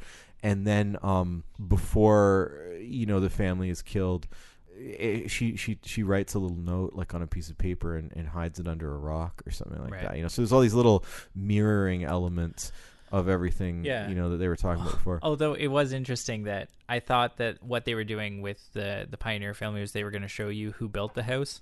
And that's not what happens. That's not really so, what happens. Here's this pioneer family that happened to occupy the same space, and maybe you think that this is the beginning of the history, but no, you're just watching people get instead they're just up. slaughtered by a group of renegade Comanches or something like that. Or, that was rough. It is rough. Mercifully, it doesn't actually show the family being slaughtered in real time. It just sort of cuts to but they're building a fire or whatever. Yeah. Then he's watching them and they're dead. Then he's watching them and they're skeletons. Then he's watching them and they're literally rotting into the ground. Yeah. So it's very 2001-ish in its depiction of the passage of time, and then relatively quickly kind of gets back up to him being in the house that they first moved. Like you actually see them come in to look at the house for the first time with a real estate agent. Well, and I mean, that's where, something that's so cool about it is just after all this time, all of the time dilation and everything, I don't know if there's actually time after he jumps off the roof and all that, but at this point he's able to move through centuries of just, because he's alive the whole time. I don't think he's actually jumping through time. I think that he is awake and conscious the entire time, but he is able to dilate that time until he gets to the important stuff. Suddenly, it's almost like he was there watching when the War of 1812, when World War II happened, and emancipation and Lincoln and Hitler and everything, all the way up, the McCarthy trials and everything, all the way up to. But none of that matters. None of it mattered to him because she's not there. Yeah, and the fact that the film doesn't show any of that stuff, obviously it would be kind of redundant to do so or cost too much money, but still, the fact that none of that stuff is important to him. The fact this that isn't Forrest Gump. This is a guy that's just stood there in the same spot for the last 200 or 300 years, but it doesn't matter. It doesn't show World War I or World War II, because none of that actually matters to this character. All that matters is getting back to the point where the two of them look at the house and decide that they want to live there and move into the house and stuff, because he's just so desperately trying to connect again. And then it's not until very close to the end that we get that really painful reveal that possibly even the night before he died, he said, "Okay, I'm fine. We can leave. I know it's important to you. It's more important to me for you to be happy than for me to occupy this space that I've been obsessed with living in." And he was ready. He had emotionally let go. Yeah. And then he was going to do it for her. Because they hadn't done it, he ended up stuck. Yeah. It's not even stuck because he chose to be there, right? Yeah. But he ended up living there for literally ever. Well, it's kind of to interesting. To the point that time turned back in on itself. It's weird because you wonder if time works in this sort of. Humans have a very linear, kind of rigid, sort of interpretation of time, that it's this kind of linear construct that operates from left to right, A to Z, like reading a book or something. But you wonder, in a sense, if you look at time as more like a circle or a fixed sort of point where everything just kind of changes and shifts around itself, or or that kind of True Detective, time is a flat circle thing where everything that's ever happened is just kind of always playing out kind of at the same time, at the same point. It's interesting because the fact that he was so connected to the house, as a human when he was alive, he felt this strange connection to the house. He felt kind of at home there, and he didn't want to leave there. And you wonder if it's almost echoes, reverse reverb. I don't. Are you a musician? I don't know if you're a musician or not.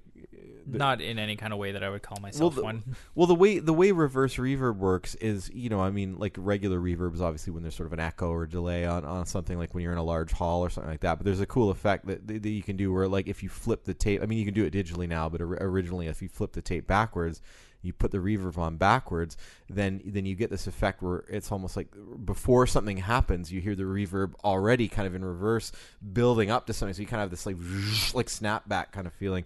And it's almost like, I wonder in a sense if time isn't sort of a left to right linear kind of thing.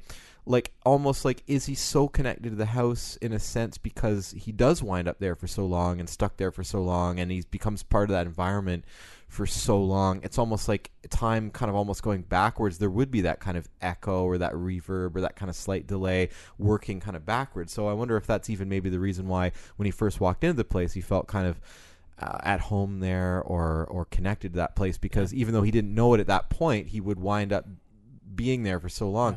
People have that theory sometimes. They talk about it in ghost stories or ghost novels or horror movies or whatever, of the idea of like a physical structure, like a house or a building or whatever, actually somehow retaining some of the energy or being able the memory of things that happen. You know, this is like a general tenet of all ghost stories, is the idea that like this thing happened in this house, and even though these people, like The Shining, for example, you know, this stuff has happened here, and even though it's gone, it's done now, and it's happened years ago, the echoes and memories of this thing is in the structure. And so I almost wonder if like he himself is kind of part of that structure, and so even before he dies, even before it happens, there's this kind of reverse reverb, this reverse echo, that he is connected to that structure. And it's kind of interesting. I wonder if it's the piano, really. It's not even the house, it's the piano, because the piano is there. It's what draws his eye in the first place. You know, it's the only thing that he talks about to the real estate agent, much to the chagrin of the very... she's just not having... He's trying to joke around, and she's just not having any... She's having a day, or she's just seen enough houses with this dick that she's tired of dealing with him. But then, you know, when ghosts see... God, that sounds like a stupid thing to say. But when the ghost, like, interacts with, I guess, present day C and M, like, it's through the piano. It's through something dropping onto the piano. Like, it's just... There's something there, and it's... he uses the piano. Like, first it just seems like this benign kind of thing. Like, oh, cool, there's a piano here. Does it still work? Is it in tune? Does it come with the house, you know? And she's kind of like, oh, whatever. Yeah, sure, I don't care. but then it becomes like this important tool of communication, because at the beginning of the film, you know, they're sleeping at night, and you hear this kind of thud on the piano keys, and they think, like, you know, maybe someone's in the house or something. They get up and turn the lights on. There's no one there. But then later, at the end of the film, when he's like recycled through time again, and he's actually watching the two of them existing in the house together, the only way he knows to try to communicate with them, or the best way he thinks he can try to kind of alert himself to the fact that he's there, is by sort of smashing on the piano keys. But of course, the actual him in the real world doesn't actually draw the connection that it's him, because you know, he's not dead at that point. That's something that we've seen him do before. Like, the most emotionally vulnerable that he allows himself to be is by putting headphones onto his wife's head to show, this is who I am, this is what I've been working on, this is something that I created, and I want to share it with that's you. his language, right? That's the way that he shares who he is with the world. Okay, so, I mean, I feel like we've gone through a bunch. You had mentioned that you wanted to say something about the end before we wrap this up. Oh, I just thought, I think it's interesting, you know, at the end, when we get to the point where, you know, because time's moving in such a strange way in this film, you know, I mean, you know, he dies, and he goes all the way to kind of like the end of time for himself, and then goes back to the beginning, and then kind of cycles through the whole thing again, to the point where, you know, he sees himself and Rooney Mara move into the house, and they're living there, and then there's this kind of strange overlap of him, you know, communicating with them, banging on the piano and things like that, and you realize that all of the things in the beginning of the film that were sort of like the traditional horror tropes, like the John Carpenter tropes, you know, of like, you know, things that go bump in the night kind of thing, was actually just him desperately attempting to kind of communicate with them. You know, it's cool in a cyclic kind of way that it comes back full circle like that. But the thing that I thought was really fascinating, the thing that really amused me, is, you know, there's that thing in the end where that song comes out, that sort of pulsing kind of, you know, beat, you know, that sort of, you know, kind of, and the whole climax of the movie kind of plays out to this big sequence with this kind of throbbing drum beat, you know, and he gets to the point where he's watching them live together and everything, you know, once again from the other perspective, and watching it all from this kind of like omnipresent kind of perspective, whatever. But he gets to the point where, you know, he dies in the car accident again, and then comes back as a ghost in the house. So then he, as a ghost, is watching himself as a ghost, watch himself as a live person. And it's like he's seeing himself now all over again as a ghost. observing that, and it's like you get the feeling it's like, looking, when you hold a mirror up to a mirror and you just see like this infinite, number of reflections just kind of go on forever, like infinity rooms or whatever.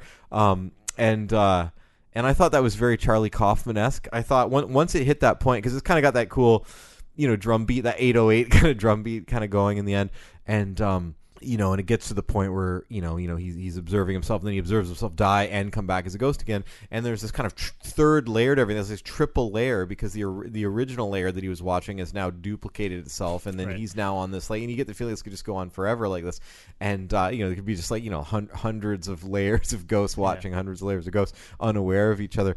And I remember thinking, like, okay, this has now hit this kind of Charlie Kaufman level of absurdity. And then I started thinking about how there's all these cynical people out there, like Robert McKee type people, who say, oh, there's only a limited amount of original ideas for stories, and everything that's ever happened since Shakespeare has just been variations on the same theme. And people say, like, oh, there's only 7 archetypal ideas for stories. There's like the hero's journey, or there's the revenge tale, and every work that comes out is just a variation on that. And to a large extent, I think that's true just because of people's general kind of lack of imagination. I think most of the films and books and so forth that come out do kind of follow familiar frameworks, or they say, oh, this is a variation on the film noir tale, or the double indemnity, or this is the hero's journey, like Star Wars, Matrix, Lord of the Rings thing. But I think I totally disagree. I wholeheartedly disagree with the people that say that it's impossible to come up with an original or new idea anymore, because all you have to do basically is look at the work of Charlie Kaufman. You just have to look at Being John Malkovich, or Adaptation, or Anomalisa, or basically Synecdoche, New York probably is the best example, and to say, yes, it is still possible to come up with a completely original work. It's not necessarily one that's going to be accessible, or one that people are going to, the general public's going to be able to latch onto without any difficulty. But I mean, all you have to do is, you look at David Lynch, Mulholland Drive, or Lost Highway, or something like that. I mean, there are people out there that are still creating and delivering original work. And I would say that this film is a good, if like, albeit minimalist example of that, because the ghost story is such a traditional trope of, storytelling, not even just Western storytelling, but just all over the world. The ghost story, like J-horror and everything, every sort of country and culture has their own kind of interpretation of the ghost story. But what this film does is it kind of takes that and then just sort of turns it inside out, and then kind of elongates it infinitely. I mean, it is a film that deals with familiar tropes and images and concepts in a way that's like seems completely fresh and new, and almost naive in a sense. Like it seems like, it's examining something very familiar in a way that is completely kind of original and different, which is one of the things that I really liked about it. Yeah, and I mean, I talk often about how egregiously, like, poorly read I am when it comes to watching movies, but I love seeing this sort of thing where I genuinely feel like I'm seeing something I haven't seen before, even though it starts off from a point where I feel like I've seen it in children's coloring books a million times before. It springboards from a familiar place into something totally kind of new and different. Yeah. So, Jeremy, we'll wrap this up the same way that we always do. I'm pretty sure I know the answer to at least the first question, but on your own Netflix profile, does this movie get a thumbs up or a thumbs down? And then if I could invite you to tell me an MVP that you would like to pick from the movie. I'm giving it a ghostly, like, translucent thumbs up. You did. A big thumbs up. We haven't talked about the ending of the movie, though. Like, we haven't discussed the final moments of the film. I thought that was your you're talking about the final moments. Well, I mean, I guess we don't have to. We could leave it for a surprise for all the confused listeners who have gone through this whole podcast without actually watching the film. I always wonder if people do that. Like when you listen to a commentary track on a movie, the director is always like, it's like Roman Polanski or Terry Gilliam or whoever. It's like they're always like, so I'm assuming that if you're listening to this commentary track, you've already watched the film, but that there's got to be like somebody out there that hasn't, like just somebody is just like, oh, a commentary track, I'll put this on, and they've never seen the film before. So I'm hoping that anybody who's listening to this and who's made it to like the 2-hour mark of this podcast or whatever has actually seen the ending of the film. But we should probably just talk about the ending of the film where, the Casey Affleck ghost gets to the point where, Rooney Mara's moved out of the house and all the other families have come and gone and the douchey party guests and everything, and the house is trash and in disarray, and it's at that point where he knows that the wrecking ball is about to come and decimate the house. And at which point he will just have to stand around for another 100 or 2 years or whatever, and then go back in time and repeat the whole thing over again.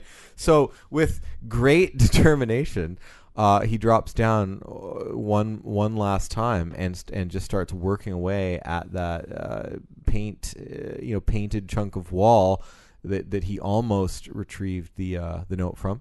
Earlier on in the film, and this time, thankfully, he successfully manages to pull out this little rumpled up piece of paper, and he stands up and he has it in his hands and he unfolds it and he looks at what it says, and without you ever being privy to what it says or showing you what's written on the piece of paper, or whatever, he, like the ghost earlier on in the film, just disappears. Like he just suddenly vanishes, and the white sheet falls to the ground, very, very much like Obi-Wan Kenobi's death in Star Wars.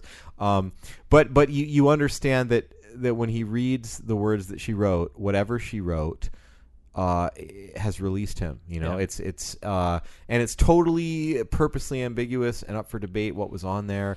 I mean, the first thing that ran through my head was maybe that it said "I love you" or "I miss you" or something like that. But like you said earlier, literally, it could have been like a grocery list. We don't know what it is, but whatever it is that was on that little piece of paper she hid in the wall was the thing that released him, that made him feel like I can go now. It was whatever it was something that gave him something that he didn't have before. Yeah. Right? Like there was novelty in watching her grieve, I'm sure, but that was such a painful experience, I'm sure, for him to... Yeah. I mean, we're assuming that we know that the ghost is capable of emotion because it freaks out. Like, we know it's capable of becoming overwhelmed. We know that the ghost is capable of having bad moods. Yeah. Ghosts can get testy. It's kind of their bag. But it was something new. It was something that I think after literal centuries, there was enough awareness that if I can have one moment that I haven't had before and see one thing that nobody has ever been able to appreciate before, because anybody stumbling across let's say, hypothetically, she's been leaving these notes every time she moves an apartment or moves a house. She's been leaving these notes. Anybody coming across it is not going to appreciate it. This was him in this moment, being somebody in this incredibly unique situation of occupying that space after she had left it and being able to actually understand in that moment what it meant.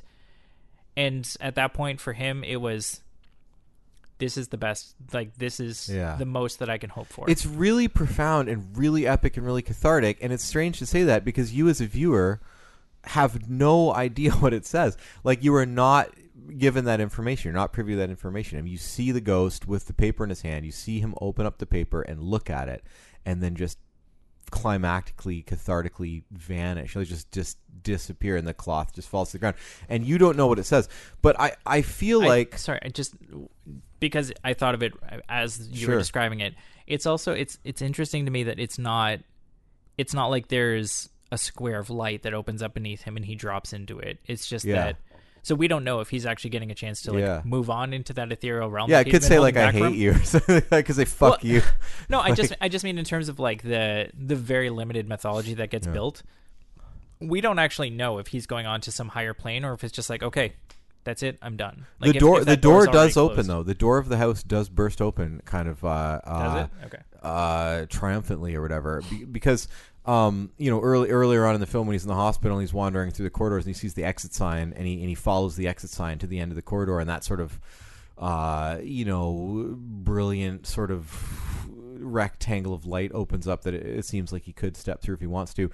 It's interesting in the end. It's not exactly the same, but as he kind of pulls the paper out of the wall and is about to kind of open up the paper and read it, the front door of the house just sort of bursts open, and sort of like a beam of light from outside, because it's probably like noon or something, kind of comes into the house. Like it's almost like symbolically, and sometimes I feel corny kind of like putting these kind of things into words, but because it's so visually based, but it kind of seems like in a sense he's kind of confronted at the same crossroads. It kind of seems like when the door opens, it kind of seems like he has a second chance to kind of ascend or to go through, metaphorically to go through the door, even though he doesn't physically walk through the door. But when he looks at the thing, I feel like because of her connection to that house and the fact that it's a house that they lived in together, that whatever she wrote on that piece of paper probably had to do with him or them or her thoughts about them or together or losing him or her love for him or whatever. I feel like the most logical kind of interpretation of what it said was maybe "I love you" or "I miss you" or something like that. But it very well could have just been like "fuck you for leaving me." Right, you know, like I mean, there's no. It's really anyone's guess what that paper said, but whatever it was enough to set him free. Yeah, it's playing the lost in translation game where like ultimately it doesn't. Yeah. It doesn't matter. Yeah, you have to go in there with like Pro Tool or like Final Cut or something, and like really crank up the levels of. I have to say. Just on a personal level, that I really kind of liked that house. I mean, she seemed to kind of be freaked out by it and want to leave, but it sort of had this rustic charm. It kind of seemed to almost be sort of out in the middle of nowhere, like it just kind of sort of out, sort of in this field, like in the country or something. And and it was sort of simple and minimal, and like it wasn't like a huge house. It seemed like a bungalow that didn't have like all these different layers. But there's something very cozy and homey about it, and it really reminded me the whole the look of the house and the art, especially in the first 15 minutes of the movie, when you kind of see her walking outside and taking garbage out to the curb and stuff like that, or the scene where it shows the accident where the car is just sort of steaming on the side of the street. Stuff really reminded me of the photographs of Gregory Crewdson. I'm not sure if are you familiar with Gregory Crewdson? He's this really interesting photographer, American, I think, who does these big, weird tableaus that seem to kind of almost maybe take place like in like kind of New England or something. They really recall like Stephen King novels or something. They're or David Lynch's Blue Velvet or something, where they're like these strange tableaus that always take place in these kind of odd suburbias, kind of maybe in the middle of the night. Like there might be just sort of like this strange street that's kind of lit by street lights, and there'll be all these like little quaint little houses, and there'll be like sort of like a naked pregnant woman who's wandered out into the middle of the street in the middle of the night, and there's this like inexplicable beam of light kind of coming down from above, like looking down at her, almost as if it's like maybe like a UFO or something like that. So many things like that. Like they'll just be like a woman in her living room, and the living room's like flooded with water, and she's just floating in the water with her eyes closed in like a nightgown, or like a guy who's like ripped all the carpet up in his bedroom, and he's dug down through the layers of wood in his floor, and he's like reaching down into the beneath the house, to retrieve some unknown object or something.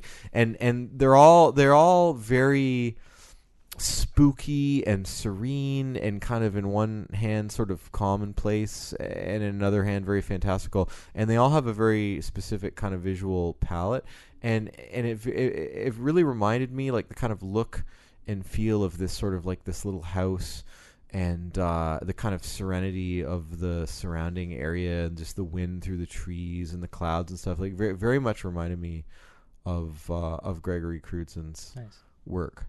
Let's go back to that question that I asked before. Okay.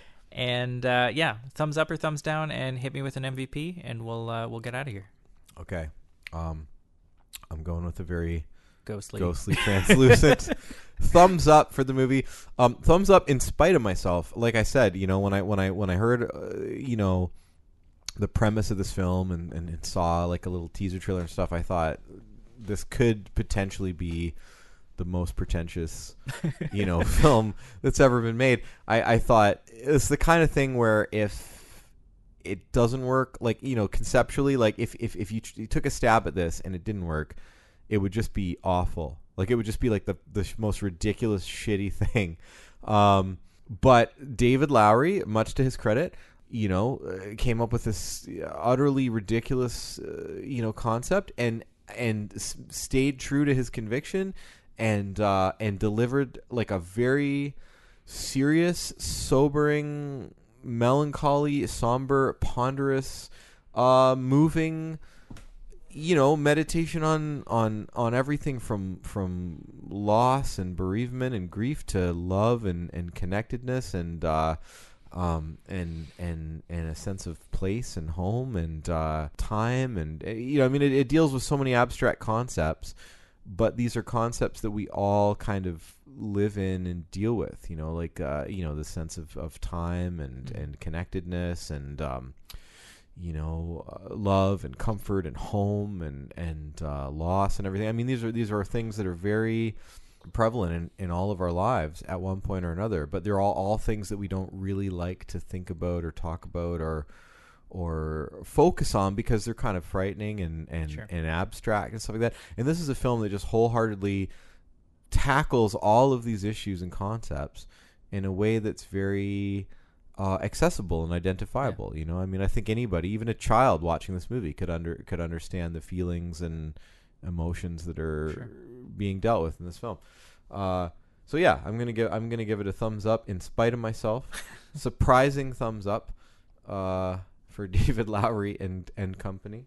Would David Lowery then be your MVP, or did you want to pick somebody else? I think I'm gonna go really esoteric here.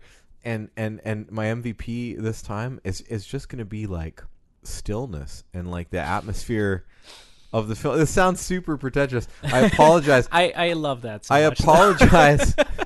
I apologize to any cynics that are listening to this right now because this sounds like the most up my own ass pretentious answer I could say.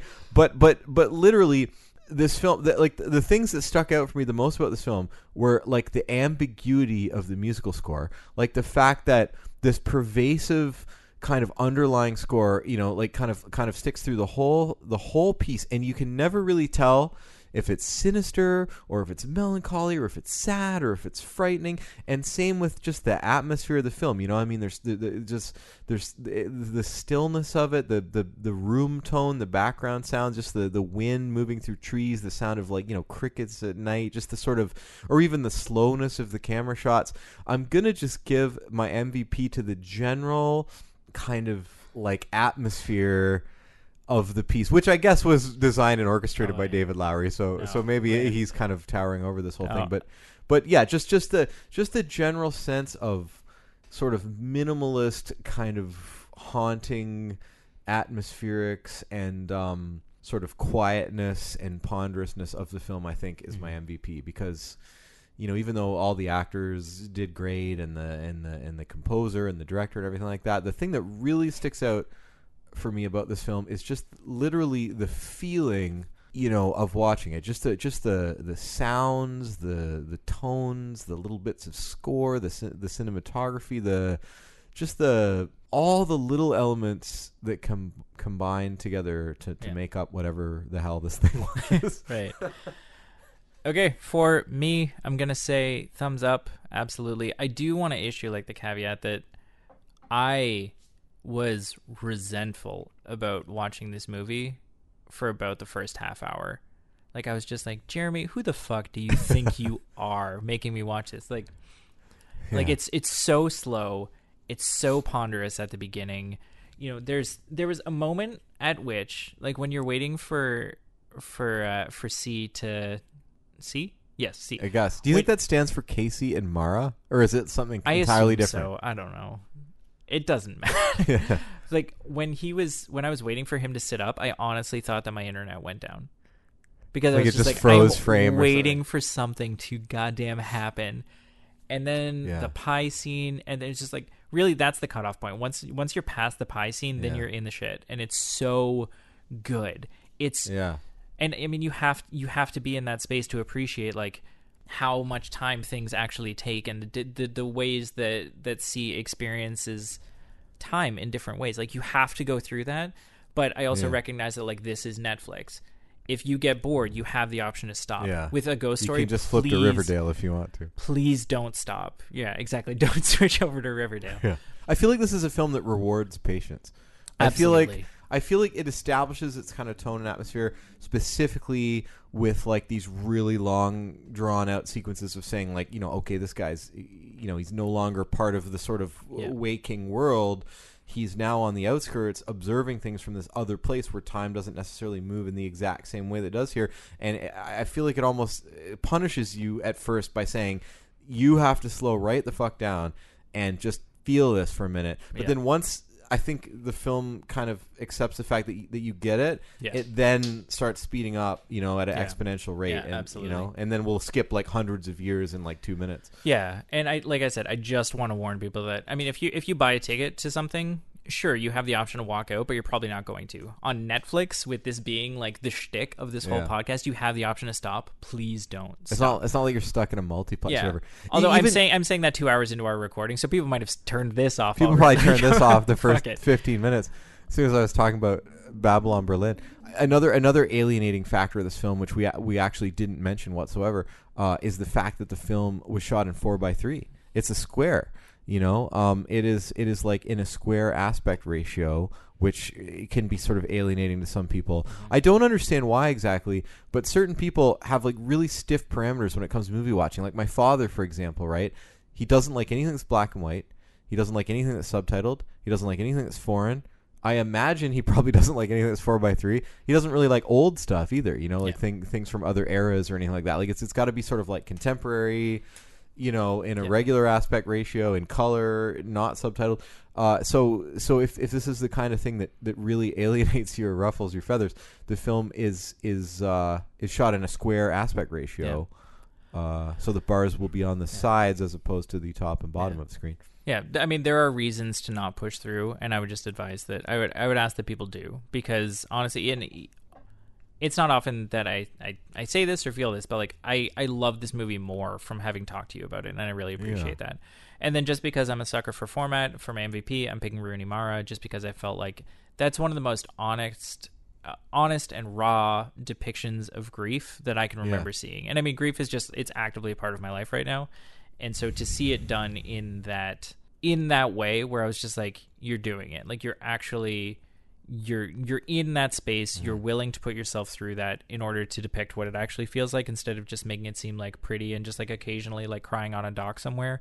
Sure. Like it's real, and it's really, really good. Yeah. That's one of the things that I took away from this, was that as ridiculous and kind of absurd as the concept is, that it is probably, and I've seen a lot of films in my life, it is probably one of the best and most honest, most direct films about grief and loss and bereavement. I mean, as ridiculous as it may seem, staring at this ghost walking around with the white sheet, with this Casper figure walking around with holes cut out of his face, I feel like this is one of the best films I've seen in terms of really conveying the sense of grief and loss and melancholy following, being separated from a loved one or someone that you're very close with, Absolutely. All right, man. Well, thank you so much for for putting it onto my radar, for giving me a reason to push through it. I'm very grateful for this and for this conversation. Honestly, this has been one of my favorite conversations that I've had about a movie in a long time, which hopefully nobody listens to and feels offended by. But sure. I've really enjoyed this so much. Is there anywhere that people can follow you or see what you're up to? Yeah, I'm always up to a whole bunch of different things. I hesitate to mention this yet because it hasn't happened yet, but I'm about Don't apologize. I'm about to relaunch my website, www.blackroom.ca. It's all lowercase, blackroom.ca. It's a bunch of photography and visual images and weird abstract erotica and strangeness and stuff. I hesitate to mention it now because it's probably not going to get relaunched till about May 1st. This is 2018 for anybody who's listening to this years into the future.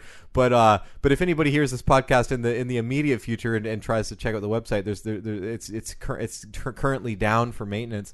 But probably by next month or so, I'm going to have it revamped. So version V2.0 of my website, blackroom.ca, is going to hopefully be up with a whole ton of brand new photography and visual images and weirdness and stuff like that. I also just want to dedicate this podcast from my end anyway to my partner Taryn, because we went and saw this film together. The second time I saw it, I'd seen it at TIFF, as I mentioned, but I just thought that this was something that she might really like. You're never sure when you recommend something like this to somebody if they're going to be like, what the fuck What is this? Well, but yeah. When you put the headphones on their head, you don't know how if they're just going to walk yeah. away without saying anything. Yeah, but I took her to see this at the Highland Cinema, which is the cinema that I'm an occasional programmer at and host the monthly Retromania events, which usually take place on the last Friday of every month at 11 p.m. Yeah, we went to go see this film, and like I said, we both just sat there kind of like quietly weeping and kind of staring at each other longingly and stuff like that. And she really liked it. She really liked it a lot, and I think it really affected her. And then I wound up buying her the film for Christmas. So I bought her a white sheet. It was we just walk. That's how our sex life is now. We just walk around with white sheets on with holes cut out of the eyes, and just kind of like stare at each other from opposite ends of the room. We don't actually touch or kiss or anything. We just sort of stare at each other all night. We stand up all night long. Just you occasionally wave at each other. Yeah, occasionally communicate with subtitles, closed captioning. Yeah, but yeah. So I'm gonna be really sappy and dedicate this podcast to her because we watched this together, and she's probably one of the only people I've shown this film to that actually liked it. So well. Taryn, I know I don't know you, but I can generally feel there's a lot of love in this room right now, so I hope that you're feeling that too. All right, well, Jeremy, again, thank you so much. I have genuinely enjoyed this. Not that I don't normally mean it, but this conversation's been a lot to me. Thank you so much for having it. Thank you so much for having me. It's always a pleasure to come here and discuss cinema with you. And that's going to be it for this episode from the Netflakes Podcast. If you liked what you heard today, be sure to head over to netflakes.ca to check out the rest of our content, like our sister podcast, Rattling the Cage, where we talk all about the movies of the one and only Nicolas Cage. As well, you can find some show notes, some articles, and reviews. If you check out the show notes for today, I've taken the opportunity to link off to some of the articles and other content that we talked about, like Nick Cave's review of Mother and Son for Independent.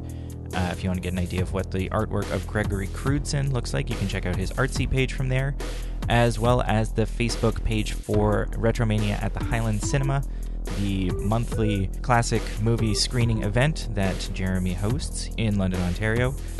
As well, any episodes of this podcast that we made reference to are right there for you as well, like the conversations that Jeremy and I had about Christine, San Junipero, Jaws, as well as a bonus episode about film projection and the Retromania event. And lastly, I've linked off to episode 53, where Caroline Deason and I talked about The Girl with the Dragon Tattoo. You can follow this podcast on a few social media platforms if you'd like. You can find us on Facebook as Netflix, on Twitter at NetflakesPod, and we're on SoundCloud and Instagram at Netflix Podcast. If you'd like to follow me, you can find me on Twitter, Letterboxd, and Instagram at Dylan Clark Moore. If you'd like to support the show, you can head over to iTunes, Google Play, Stitcher, or whichever podcast platform you use and subscribe so that each episode comes straight to you. That also helps us raise our cachet in the stock market of podcasts. If you'd like, you can also contribute directly to this podcast by way of a monthly subscription through Patreon. So for as little as $1 a month, you can keep the wheels on this damn thing. This podcast is produced and edited by yours truly, and the theme music was provided by Zach Moore. Thank you again to Shilo Pawley for providing that fantastic cover of I Get Overwhelmed by Dark Rooms. And thank you, listeners, for checking out this episode of the Netflix Podcast, and be sure to join me here next time for a whole new conversation about a whole new movie from the Netflix catalog. Because even if you think you've seen it all, you ain't streamed nothing yet.